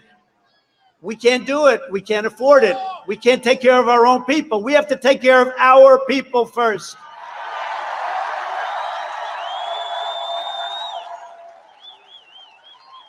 And if they let that happen, you would be decimating Medicare and destroying your Social Security. While I'm president, no one will touch your Medicare. No one will touch or hurt in any way, shape, or form your Social Security. With your vote, I will finish building the strongest economy the world has ever seen, and we were there. Last year was the greatest year in the history of the state of Florida, and I have to say it was practically that way for almost every state in the union. But it was Florida's best year. The year coming is going to be, and you're going to see a great third quarter set of numbers coming out very soon, just before the election. So I'm putting myself on the spot. The third quarter numbers are going to be record-setting, phenomenal numbers. Next year is going to be the best year we've ever had economically.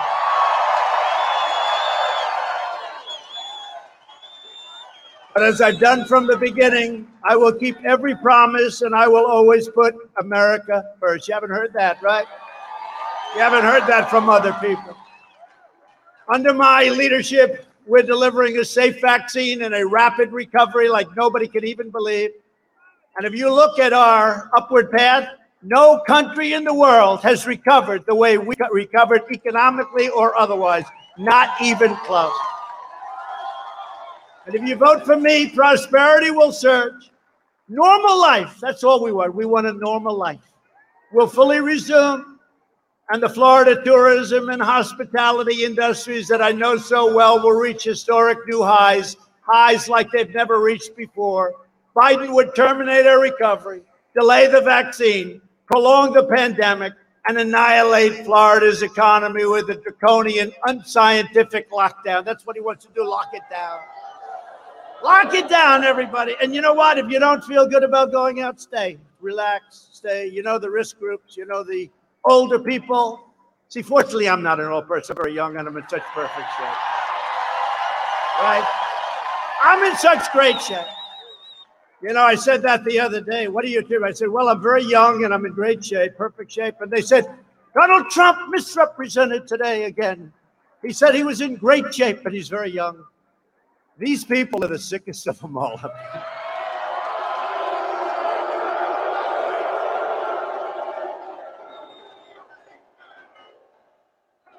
But the World Health Organization, did you see what happened? They just came out a little while ago, and they admitted that Donald Trump was right.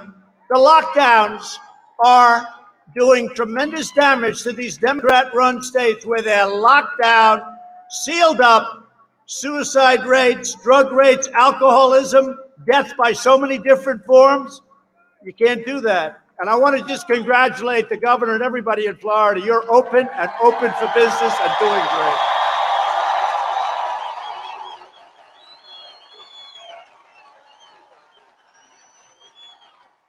We got to remember, I said it right at the beginning, the cure cannot be worse than the problem itself. Can't. The cure cannot be worse. But if you don't feel good about it, if you want to stay, stay. Relax, stay. But if you want to get out there, get out. One thing with me, the nice part, I went through it. Now they say I'm immune. I feel so powerful. I'll walk into that audience. I'll walk in there. I'll kiss everyone in that audience. I'll kiss the guys and the beautiful women and everybody. I'll just give you a big fat kiss. No, but there is something nice. I don't have to be locked up in my basement, and I wouldn't allow that to happen anyway. I wouldn't allow it to happen. When you're the president, you can't lock yourself in a basement and say, I'm not going to bother with the world. You got to get out, and it's risky. It's risky, but you got to get out. But it does give you a good feeling when you can beat something, and now they say you're immune. I don't know for how long. Some people say for life. Some people say for 4 months. I mean, every time I think about it, every time I hear them, it gets shorter and shorter and shorter because they want it to be as bad as possible. But it is a great feeling. I want to thank, by the way, Walter Reed Medical Hospital, Johns Hopkins. These guys are incredible.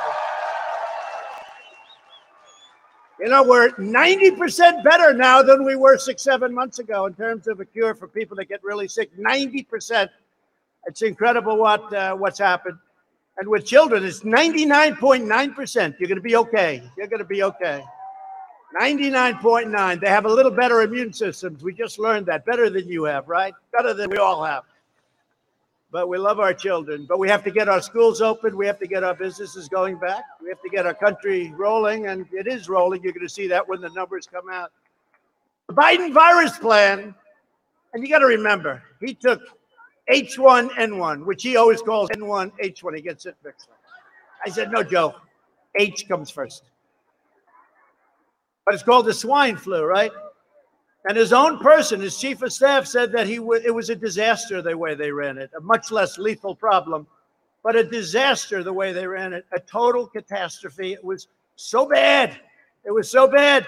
And then he says, I'm going to tell him what to do. But when I locked down China, he thought it was a terrible thing. He called me xenophobic, right? When I locked down China, which was in January, months earlier than what he said. Then ultimately he admitted I'm right, but then he said, oh, he should have acted faster. Well, this was months later. Then he says I should have acted fast. Nobody acted fast like I did. I also shut down, locked down Europe, if you remember. And the bottom line is we saved millions of lives. When this first came out, if we didn't do a good job, they predicted 2.2 million people would die. We're 210,000. We shouldn't be at 1. It's China's fault. They allowed this to happen. They allowed to escape. They allowed it to escape China.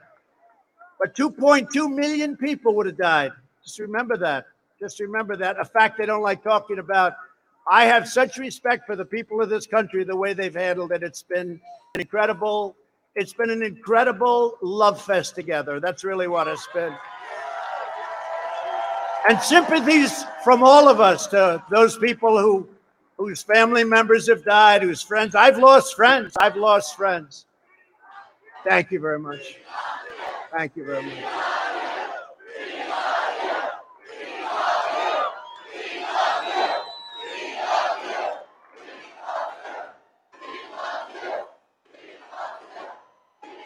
Thank you. Thank you. You're going to love me even more. You're going to love me even more because we're years ahead on vaccines and they're going to be distributed very shortly. I mean, frankly, it's a big political deal going on where they don't want it to be before the election. Don't let it be. But we have great vaccines coming. Johnson & Johnson, Moderna, Pfizer. I mean, we have great things happening with the vaccines. I think even greater with the cures and with the therapeutics. And maybe it's why I'm here with you. Maybe it's not. I'm not sure. I know one thing. I was very happy to take it, that I can tell you.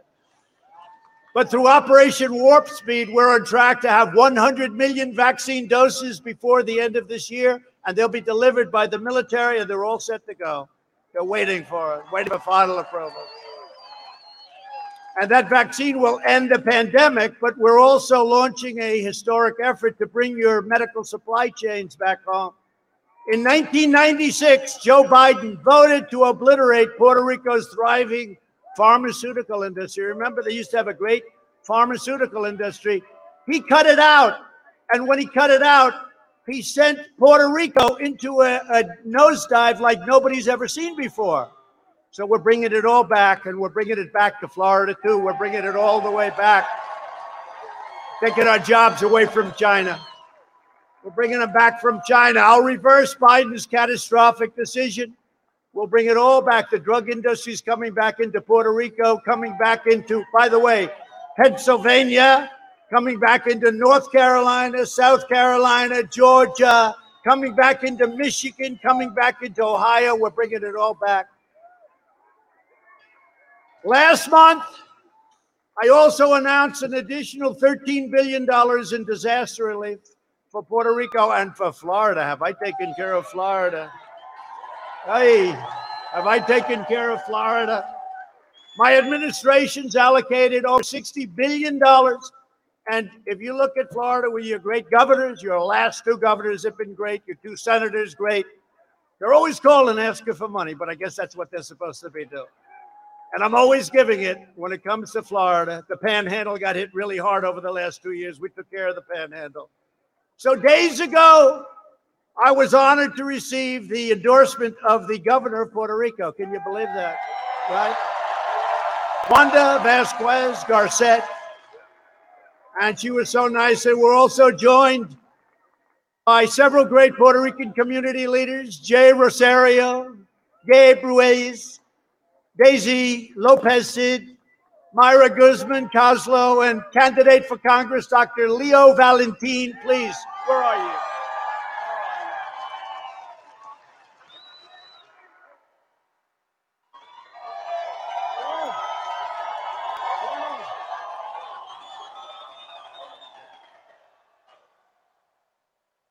I'm not going to say the best, but I'm just about the best thing that ever happened to Puerto Rico. You better vote for me, Puerto Rico. You better vote for me. But I'll always be fighting for Puerto Rico. It's very unfair the way they were treated by Democrats. And while Biden will surrender your jobs to China, your country and your fellow politicians have a lot of great ones right here, including your governor.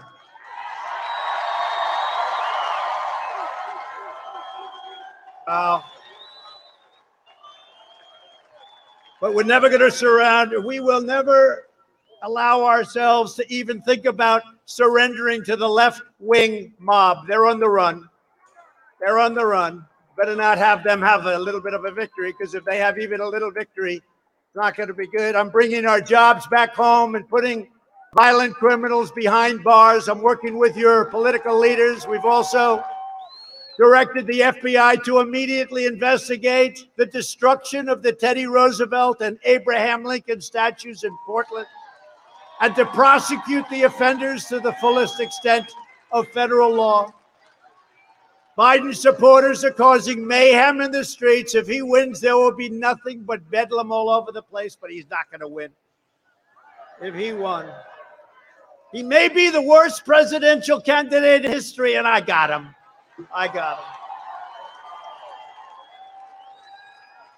It actually puts more pressure on you. If you ran against a great candidate, there's actually less pressure. You want to know the truth. Thank you.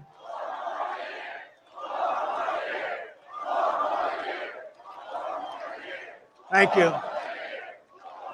Now we want to keep our country great. We're bringing it to a level that it's never been. Our military has equipment, the likes of which nobody has ever seen, no country has ever seen, all made in the USA. Rockets, missiles, tanks, ships, the likes of which, jet fighters, bombers, tankers, the likes of which no country has ever seen before. Our nuclear arsenal is the strongest by far in the world, the strongest it's ever been. And hope to God we never have to even think about using it. And the way you won't have to use it is to have it.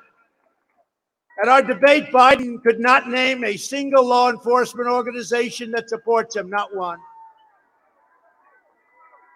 And that's because, and by the way, did Vice President Mike Pence do a great job? Right? Did a great job. But it's because Biden and Harris, that's another great one. There was nobody so mean to Biden than her. Nobody. And so brilliantly, I said he can't pick her because nobody treated him as badly. Although I will say this, had Elizabeth Pocahontas Warren got out prior to Super Tuesday, we would have had Bernie instead. But I'd rather have Biden because he's now alienated the left. He's alienated the right. Nobody knows what the hell he stands for. How about Pennsylvania? He goes to Pennsylvania. For a year and a half, he's against fracking.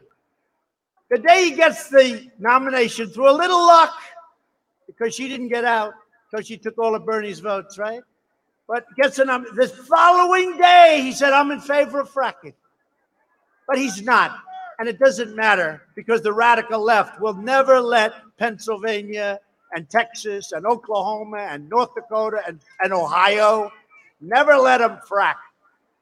That's over with. But can you imagine? And the press, you know, which is fake and corrupt, the press never said, have you ever heard him ask?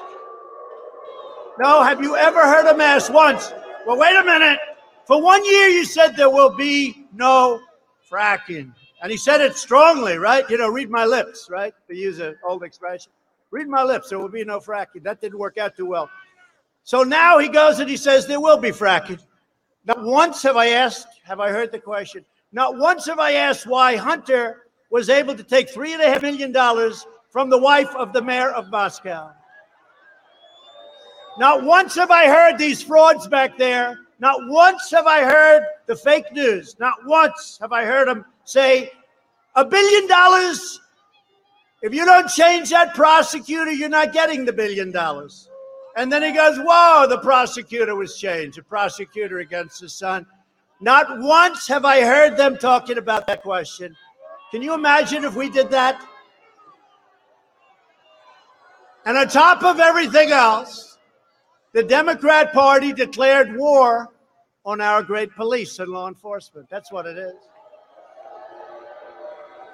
So I proudly received the endorsements of the Fraternal Order of Police, the National Association of Police Organizations, the National Troopers Coalition, the International Union of Police Associations, the National Latino Police Officers Association,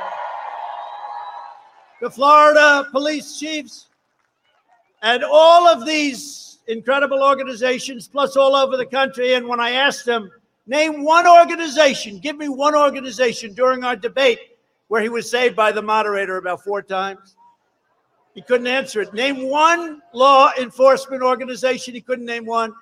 Then I said, say the words law enforcement, just say it. Couldn't do it. He couldn't say it. We're joined tonight by a great group of people, warriors, really warriors. He came to me a couple of years ago. He said, sir, I want to run for governor. I said, Ron, I don't know. Do they know you well enough? But he was a great defender and a brilliant guy. Harvard, Yale, top of his class, smart as hell. Nobody knows how smart. Don't tell too many people. He likes to catch you by surprise. But he's a great, great guy, and he's been a great friend. I said, all right, I'll endorse you.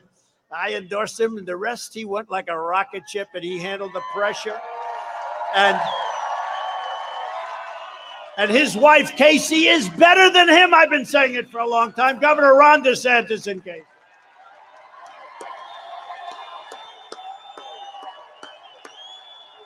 Great guy. Great, great couple. Great, great couple. Smart, brilliant. Sit down, please. Really just they're a great group of people. Those people are great, and he surrounds himself with incredible people, with the exception, of course, of Representative Matt Gaetz. Matt Gaetz. You talk about a warrior, right? Ron, what do you think, huh? Matt Gaetz is a great man, a great gentleman, and what a future he has. I don't know if I'd swap it, but I think I might. Great chat. Thank you, Matt. Thank you. Thank you both for being here. Appreciate it. John Rutherford. Where's John? John. Thank you, John. Mike Waltz. Mike. Thank you. Thank you. Nice couple. Gus Bilirakis. Gus. Congressional candidate, somebody who's supposed to be potentially a superstar. Now, we've heard that a lot. Sometimes it works out. It's going to, in his case, Scott Franklin. Thank you. Oh, he's got the look he could be. That's good. That's good. Hear good things, Scott. Going well. How's he doing? Ron, he's doing good. Ron says you're doing good. Good. You got to win it. Thank you, Scott, very much. Kimberly, where's Kimberly? Kimberly, thank you. I watched you coming in speaking. I said, that's a lot to follow. Kimberly is great. I want to thank Kimberly. And finally, we're joined by a group of amazing supporters who recently walked away from the Democrats and will be voting for us. We have a lot of them. A lot of them. And a lot of them in law enforcement, a lot of law enforcement. They were Democrats. In some cases, they left their parties. In other cases, they just said, no, we're voting for Trump. I said, why are you doing that? We have no choice. I said, you're right. You're right. But nobody's been better to law enforcement than I have. You know, when I first came in, we gave away hundreds of millions of dollars of military equipment that was in storage. Wasn't doing anybody any good. It was collecting dust, probably paying rent all over the place. That's probably why they had it, come to think of it. Well, look how far that crowd goes back. Hey, cameras, will you please? Oh, man, look at that.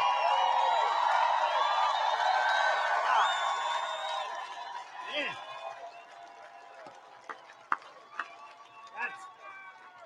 That's into those hangars. Wow.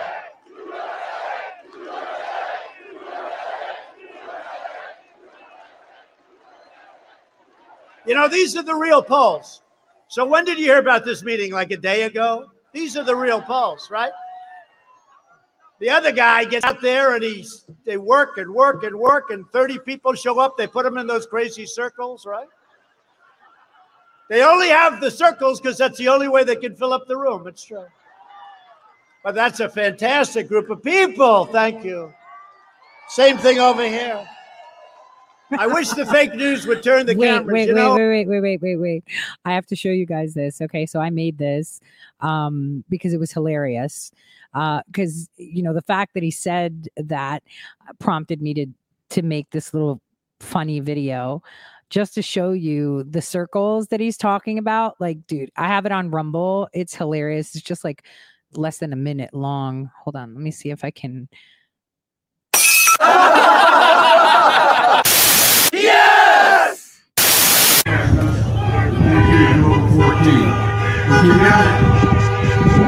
Thanks for that introduction.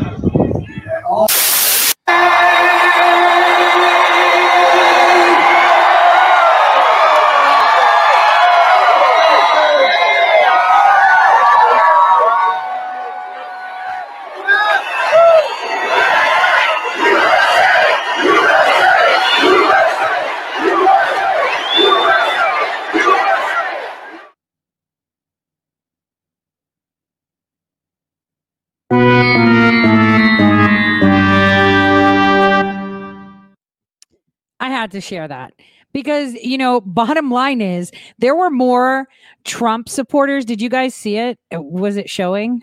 Yeah, it was showing, right?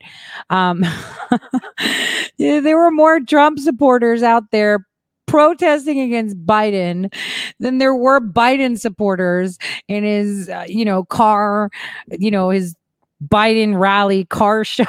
It was so hilarious. And it's like, he really trolled him. And you have to think these polls, man, okay? Like in what universe are they even real? I mean, come on. We're really going to say that that Biden's winning? Where's that winning? They have circles and squares that you can stain for social distancing. Can you see it's about impeachment? Can you see it was their plan? I mean, come on. That would have happened in 2016, but they were confident. They had everything in the bag. That overconfidence that, Brennan had, pretty interesting. For a long time, I didn't think the cameras moved that way. But then anytime there was a little sign of problems, they could twist around like a pretzel. And I realized they could. But they don't like to show those crowds. But that is a massive amount. I don't know how many people are here, but we got a lot. I want to thank you. So this evening, we're also praying for all of the families on the Florida Panhandle affected by Hurricane Sally. And I will tell you, Ron and Marco and everybody, I'll tell you, Rick, everybody's been calling and calling. Matt Gaetz has been driving us a little crazy. Matt, you could take it a little easy. But that's what somebody that's good is supposed to do, right? You're supposed to call. But we take care of the Panhandle, and we're doing it at a level that's never been done before. And I've done it, I think I can say, right from the beginning, right? I tell the story about Ron DeSantis. He came to see me. He just became governor. We had a hurricane. Sir, thank you very much for the money you sent to the Panhandle in Florida. I appreciate it. Good, Ron. Good. I hope it's enough. Good. Spend it well. I get a call like 3 days later. Sir, could I see you? Now I'm in Washington. I say, you don't have to come up. Tell me, no, it's very important. Sir, comes into the Oval Office. Sir, could we have an extra $500 million? I said, Ron, will it ever end, Ron? And one thing I found out, it never ends for the Panhandle and for Ron, but we take care of it, right, Ron? We take care of it. Great people. You have great people. They're warriors. I'll tell you, they're warriors. They're fighters. We need more people like that, I will tell you. Last month, I approved a major disaster declaration for the state of Florida, and I'll be with you through every step of the rebuilding, and you'll be hit with others. The one thing we know about Florida, you're very good at this stuff. You get hit by hurricanes, and you rebuild fast, and it's incredible. I've watched, and you don't want much help either. You're proud people. You're incredible people. You put it back together, but we're there for you all the way, and we're there monetarily, and we're there with FEMA. And I think, Ron, FEMA's been incredible, haven't they? Right? Yeah, they've been incredible. Thank you to FEMA. We have a lot of FEMA people here, right over there. We've spent the last 4 years reversing the damage Biden has inflicted over the last 47 years with that ridiculous, dumb thought, NAFTA, TPP, and China's entry into the World Trade Organization, a disaster for our country. You know, China is considered a developing nation. I stopped that. China is considered a developing. In other words, China, they're so wonderful, they're developing. Isn't that nice? Now, by being a developing nation, they get much more benefits than a nation that's not a developing. So I said, well, we're a developing nation too, if they're a developing nation. And we just won, you know this, we just won $7.5 billion from the World Trade Organization. Just one. And from the World Health Organization, I took us out. They said, why'd you do that? I said, number one, they were wrong on everything, although they corrected themselves today and they said I was right on the lockdowns. But I said, number two, why are we paying $500 million a year?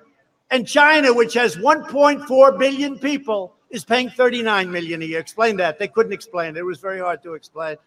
So I took us out for that and other reasons, okay? So we'll see what happens with that. But these are the deals. I could go over hundreds of different things with you. And just common sense. I mean, common sense, what we do. Think of it, World Health Organization. We have 325 million people. We spend $500 million. China spends $39 million, and China dominates them. I said, doesn't work that way anymore. Doesn't work that way anymore.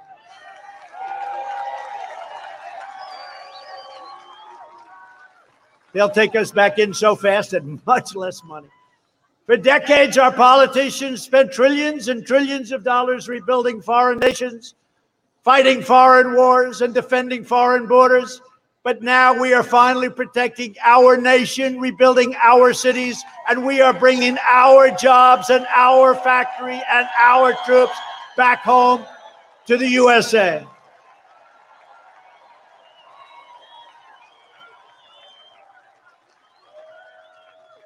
But those dismal days of betrayal, and that's what we were betrayed by our own politicians, whether it was on purpose or that they were just plain stupid. We'll come back with unprecedented force if Washington Democrats are allowed to take control again. We can't let it happen. You have got to get out and vote.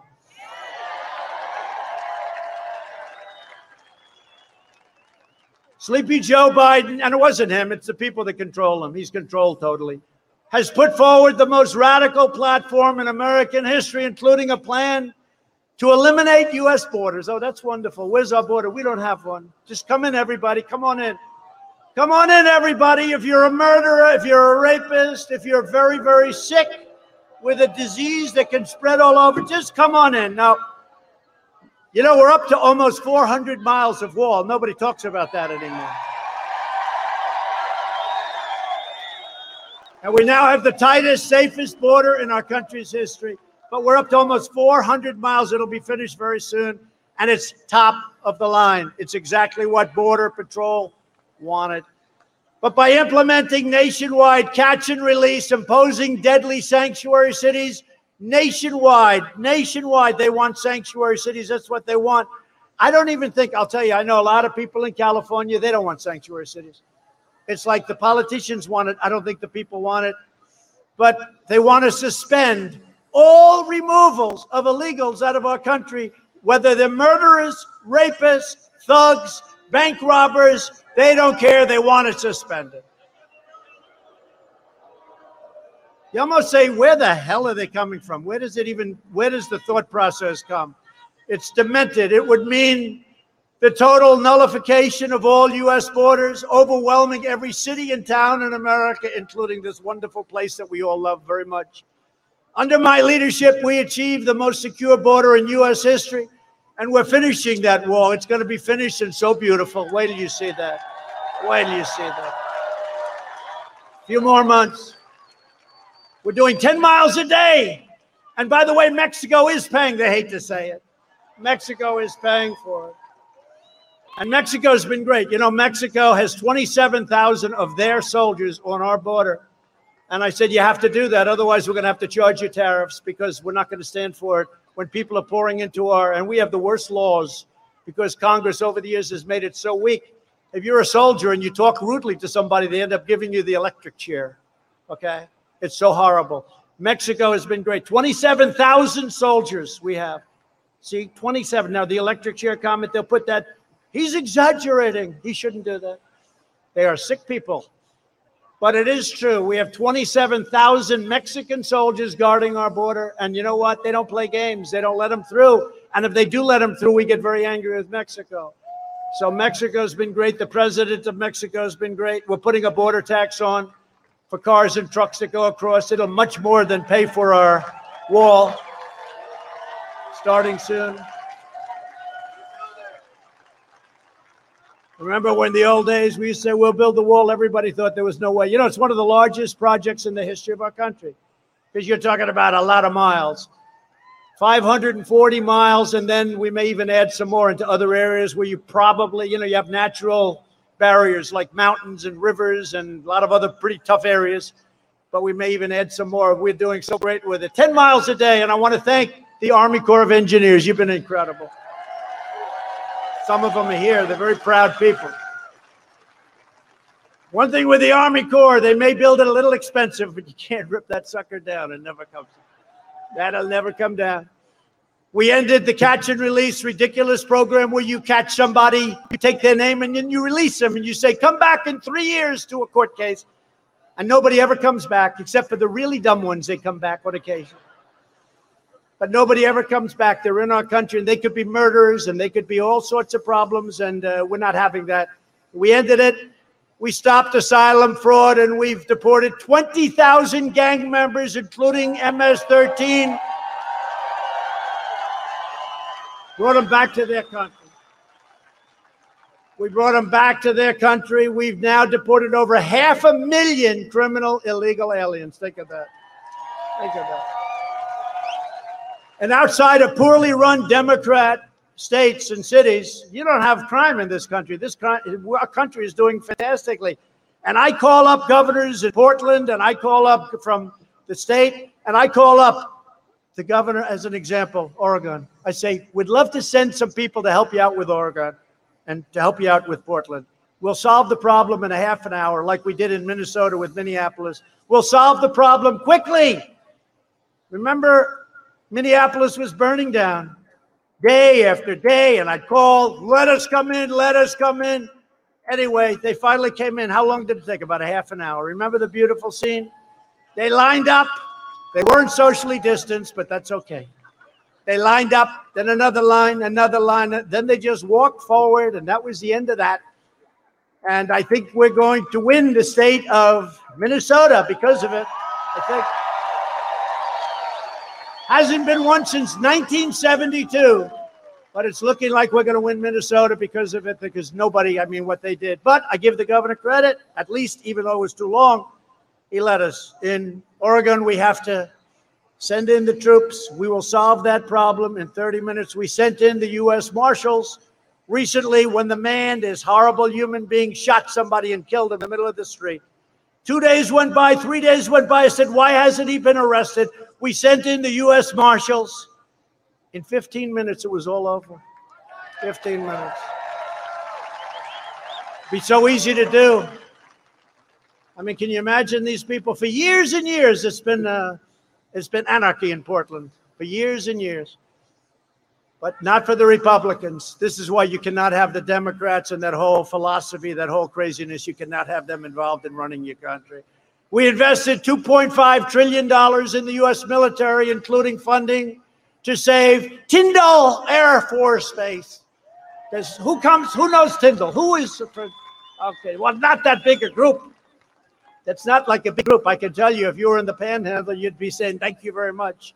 It was wiped out by the hurricane, and Ron called, and a number of people called, and Marco called, Rick Scott called. They all called. They wanted to save Tyndall, and we did it, and now it's brand new, gorgeous, and really moving along well, right? We did a good job there? I think so. We launched the first new branch of the U.S. Armed Forces in nearly 75 years called Space Force. Very important.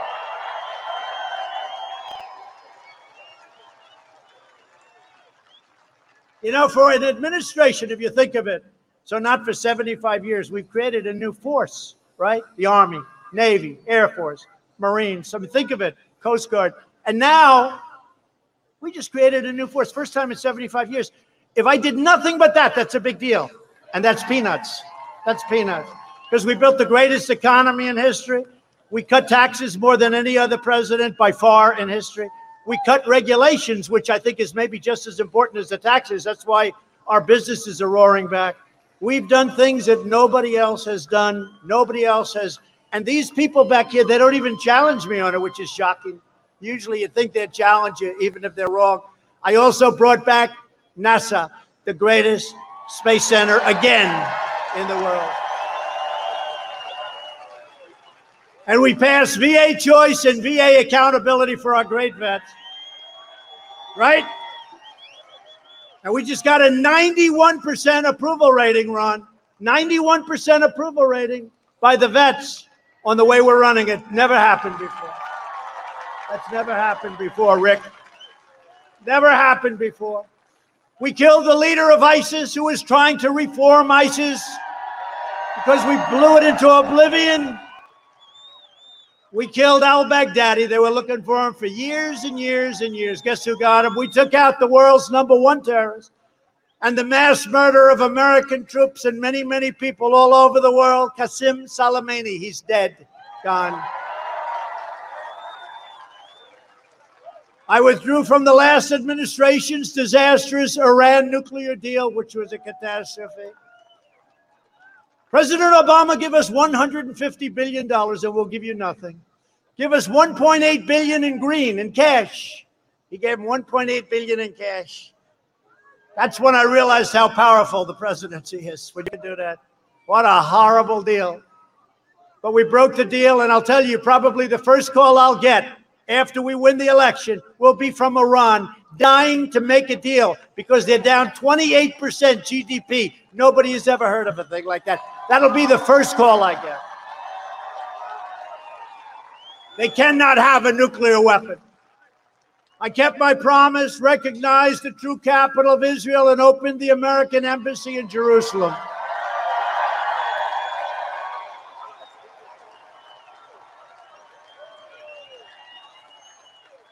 And every president promised to do it. Every president said they were going to do that for many, many decades. They all were going to do that. Nobody did it because once they got in office, there was a lot of pressure on you not to do it. I could tell you I was called by every foreign leader, please don't do it, please don't do it. I told the story. I said, listen, tell them I'll call them back in a couple of days. Then I did it. I called them back. Hey, what's up? I also recognized Israeli sovereignty over the Golan Heights. 52 years they've been working on that. They've been working on that for 52 years. They couldn't get anything. Every year people would fly in, stay, wine, dine, have a good time, and leave. Nothing would happen. 52 years. I got it done in one day. And instead of these endless wars, we're forging peace in the Middle East and peace without blood all over the sand. And you see what's happening. In fact, a point that they didn't report, I've been, I guess, 3 or 4 maybe now, Nobel Peace Prizes. Can you believe it? 4, 3. I told the story. I told my wife, oh, we're going to have a great time. We're going to watch television. I just got nominated for the Nobel Prize. And then I turned on the fake news, story after story. They talk about your weather in the Panhandle run. They talk about this. They talk story after story, no mention. Remember when Obama got it right at the beginning and he didn't even know why he got it? It was the biggest story you've ever seen. The last administration made a pathetic one-sided deal with the Castro dictatorship that betrayed the Cuban people and enriched the communist regime. They're not enriched any longer. My opponent stands with socialists and communists. He wants to give everything away to Cuba. He wants to give it away to Nicaragua and Venezuela. Not going to happen. Not going to happen. Not going to happen. I stand with the people of Cuba and Nicaragua and Venezuela in their righteous struggle for freedom. The last administration also negotiated the terrible Obama, Biden, Santos deal with Colombian drug cartels. They surrendered the narco-terrorists. They surrendered, totally gave up to them. And that caused illicit drugs all over this country. Joe Biden even received the endorsement of Colombian socialist Gustavo Petro, a former member of the M19 guerrilla organization. And he took it because you know why? He didn't know who the hell it was. He said, I'll take it. I'll take whoever. He said, no, he's a bad guy, Joe. He's actually a bad guy. Under my administration, we worked with Colombian officials to seize or disrupt 227 metric tons of poisonous narcotics since April. And we're doing fantastically in terms of bringing it down. 19% reduction. My heart will always be with the Colombian people and the people from Cuba and the people from Venezuela and Nicaragua and all of the people that are so unfairly treated. And you'll see a lot of great things happen. I did more in 47 months than Joe Biden did in 47 years. It's true.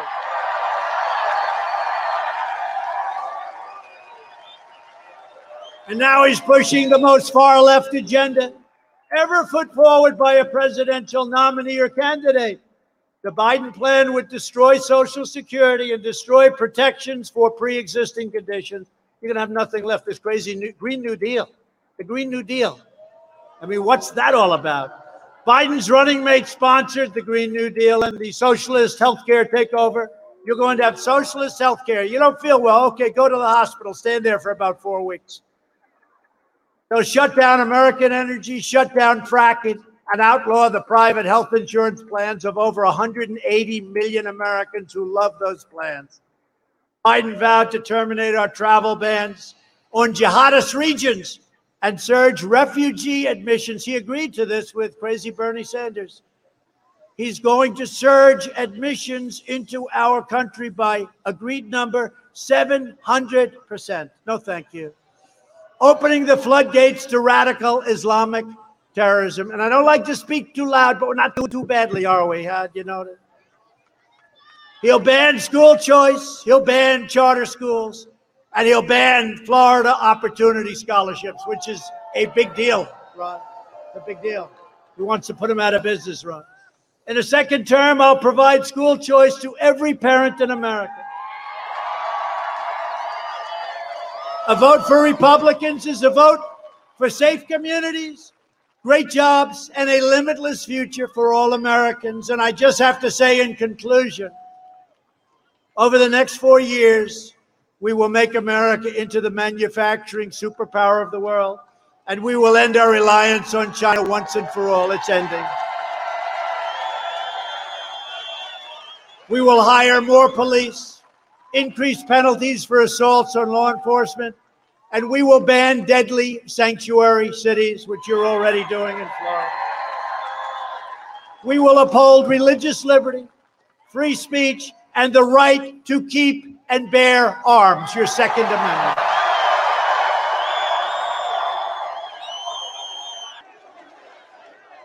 We will strike down terrorists who threaten our citizens, and we will keep America out of these ridiculous, horrible, and very, very stupid foreign wars against countries that you've never even heard of.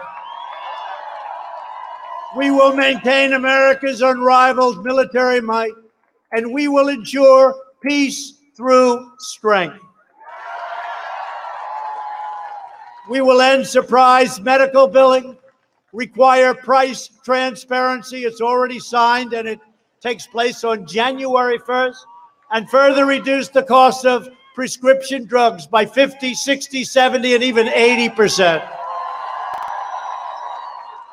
We will strongly protect Medicare and Social Security, and we will always protect patients with pre-existing conditions. Always. Republicans will always protect. America will land the first woman on the moon, and the United States will be the first nation to land an astronaut on Mars, and it's going to be very soon.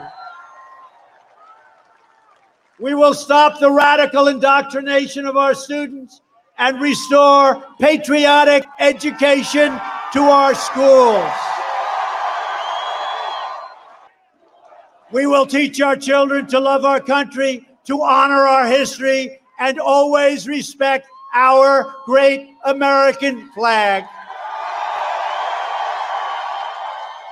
And we will live by the timeless words of our national motto, "In God we trust."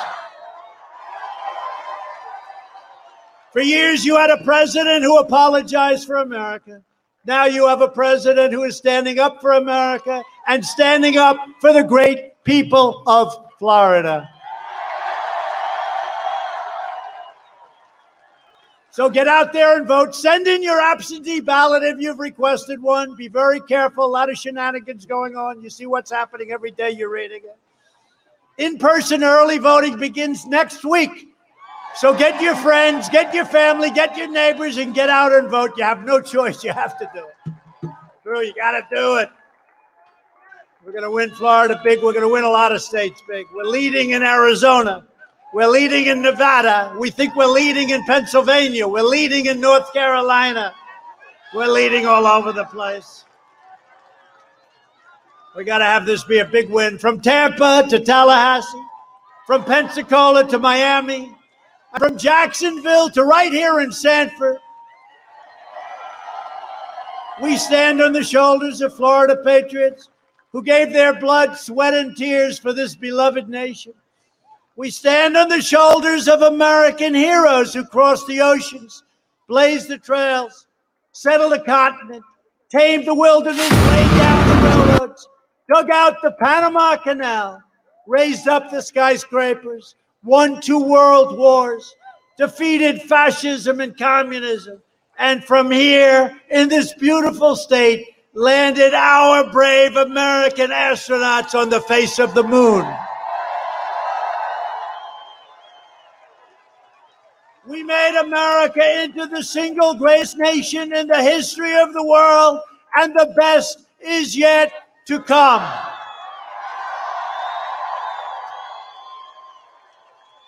Proud citizens like you helped build this country, and together we are taking back our country. We're returning power to you, the American people. With your help, your devotion, and your drive, we are going to keep on working. We are going to keep on fighting, and we are going to keep on winning, winning, winning.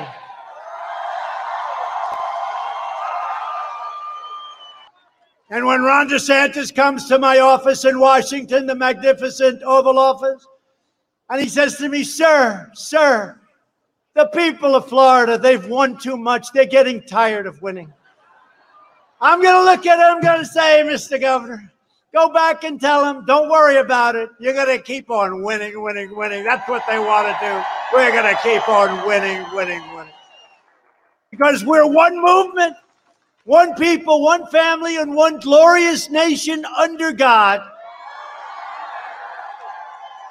And together with the incredible people of Florida, we have made America wealthy again. We have made America strong again.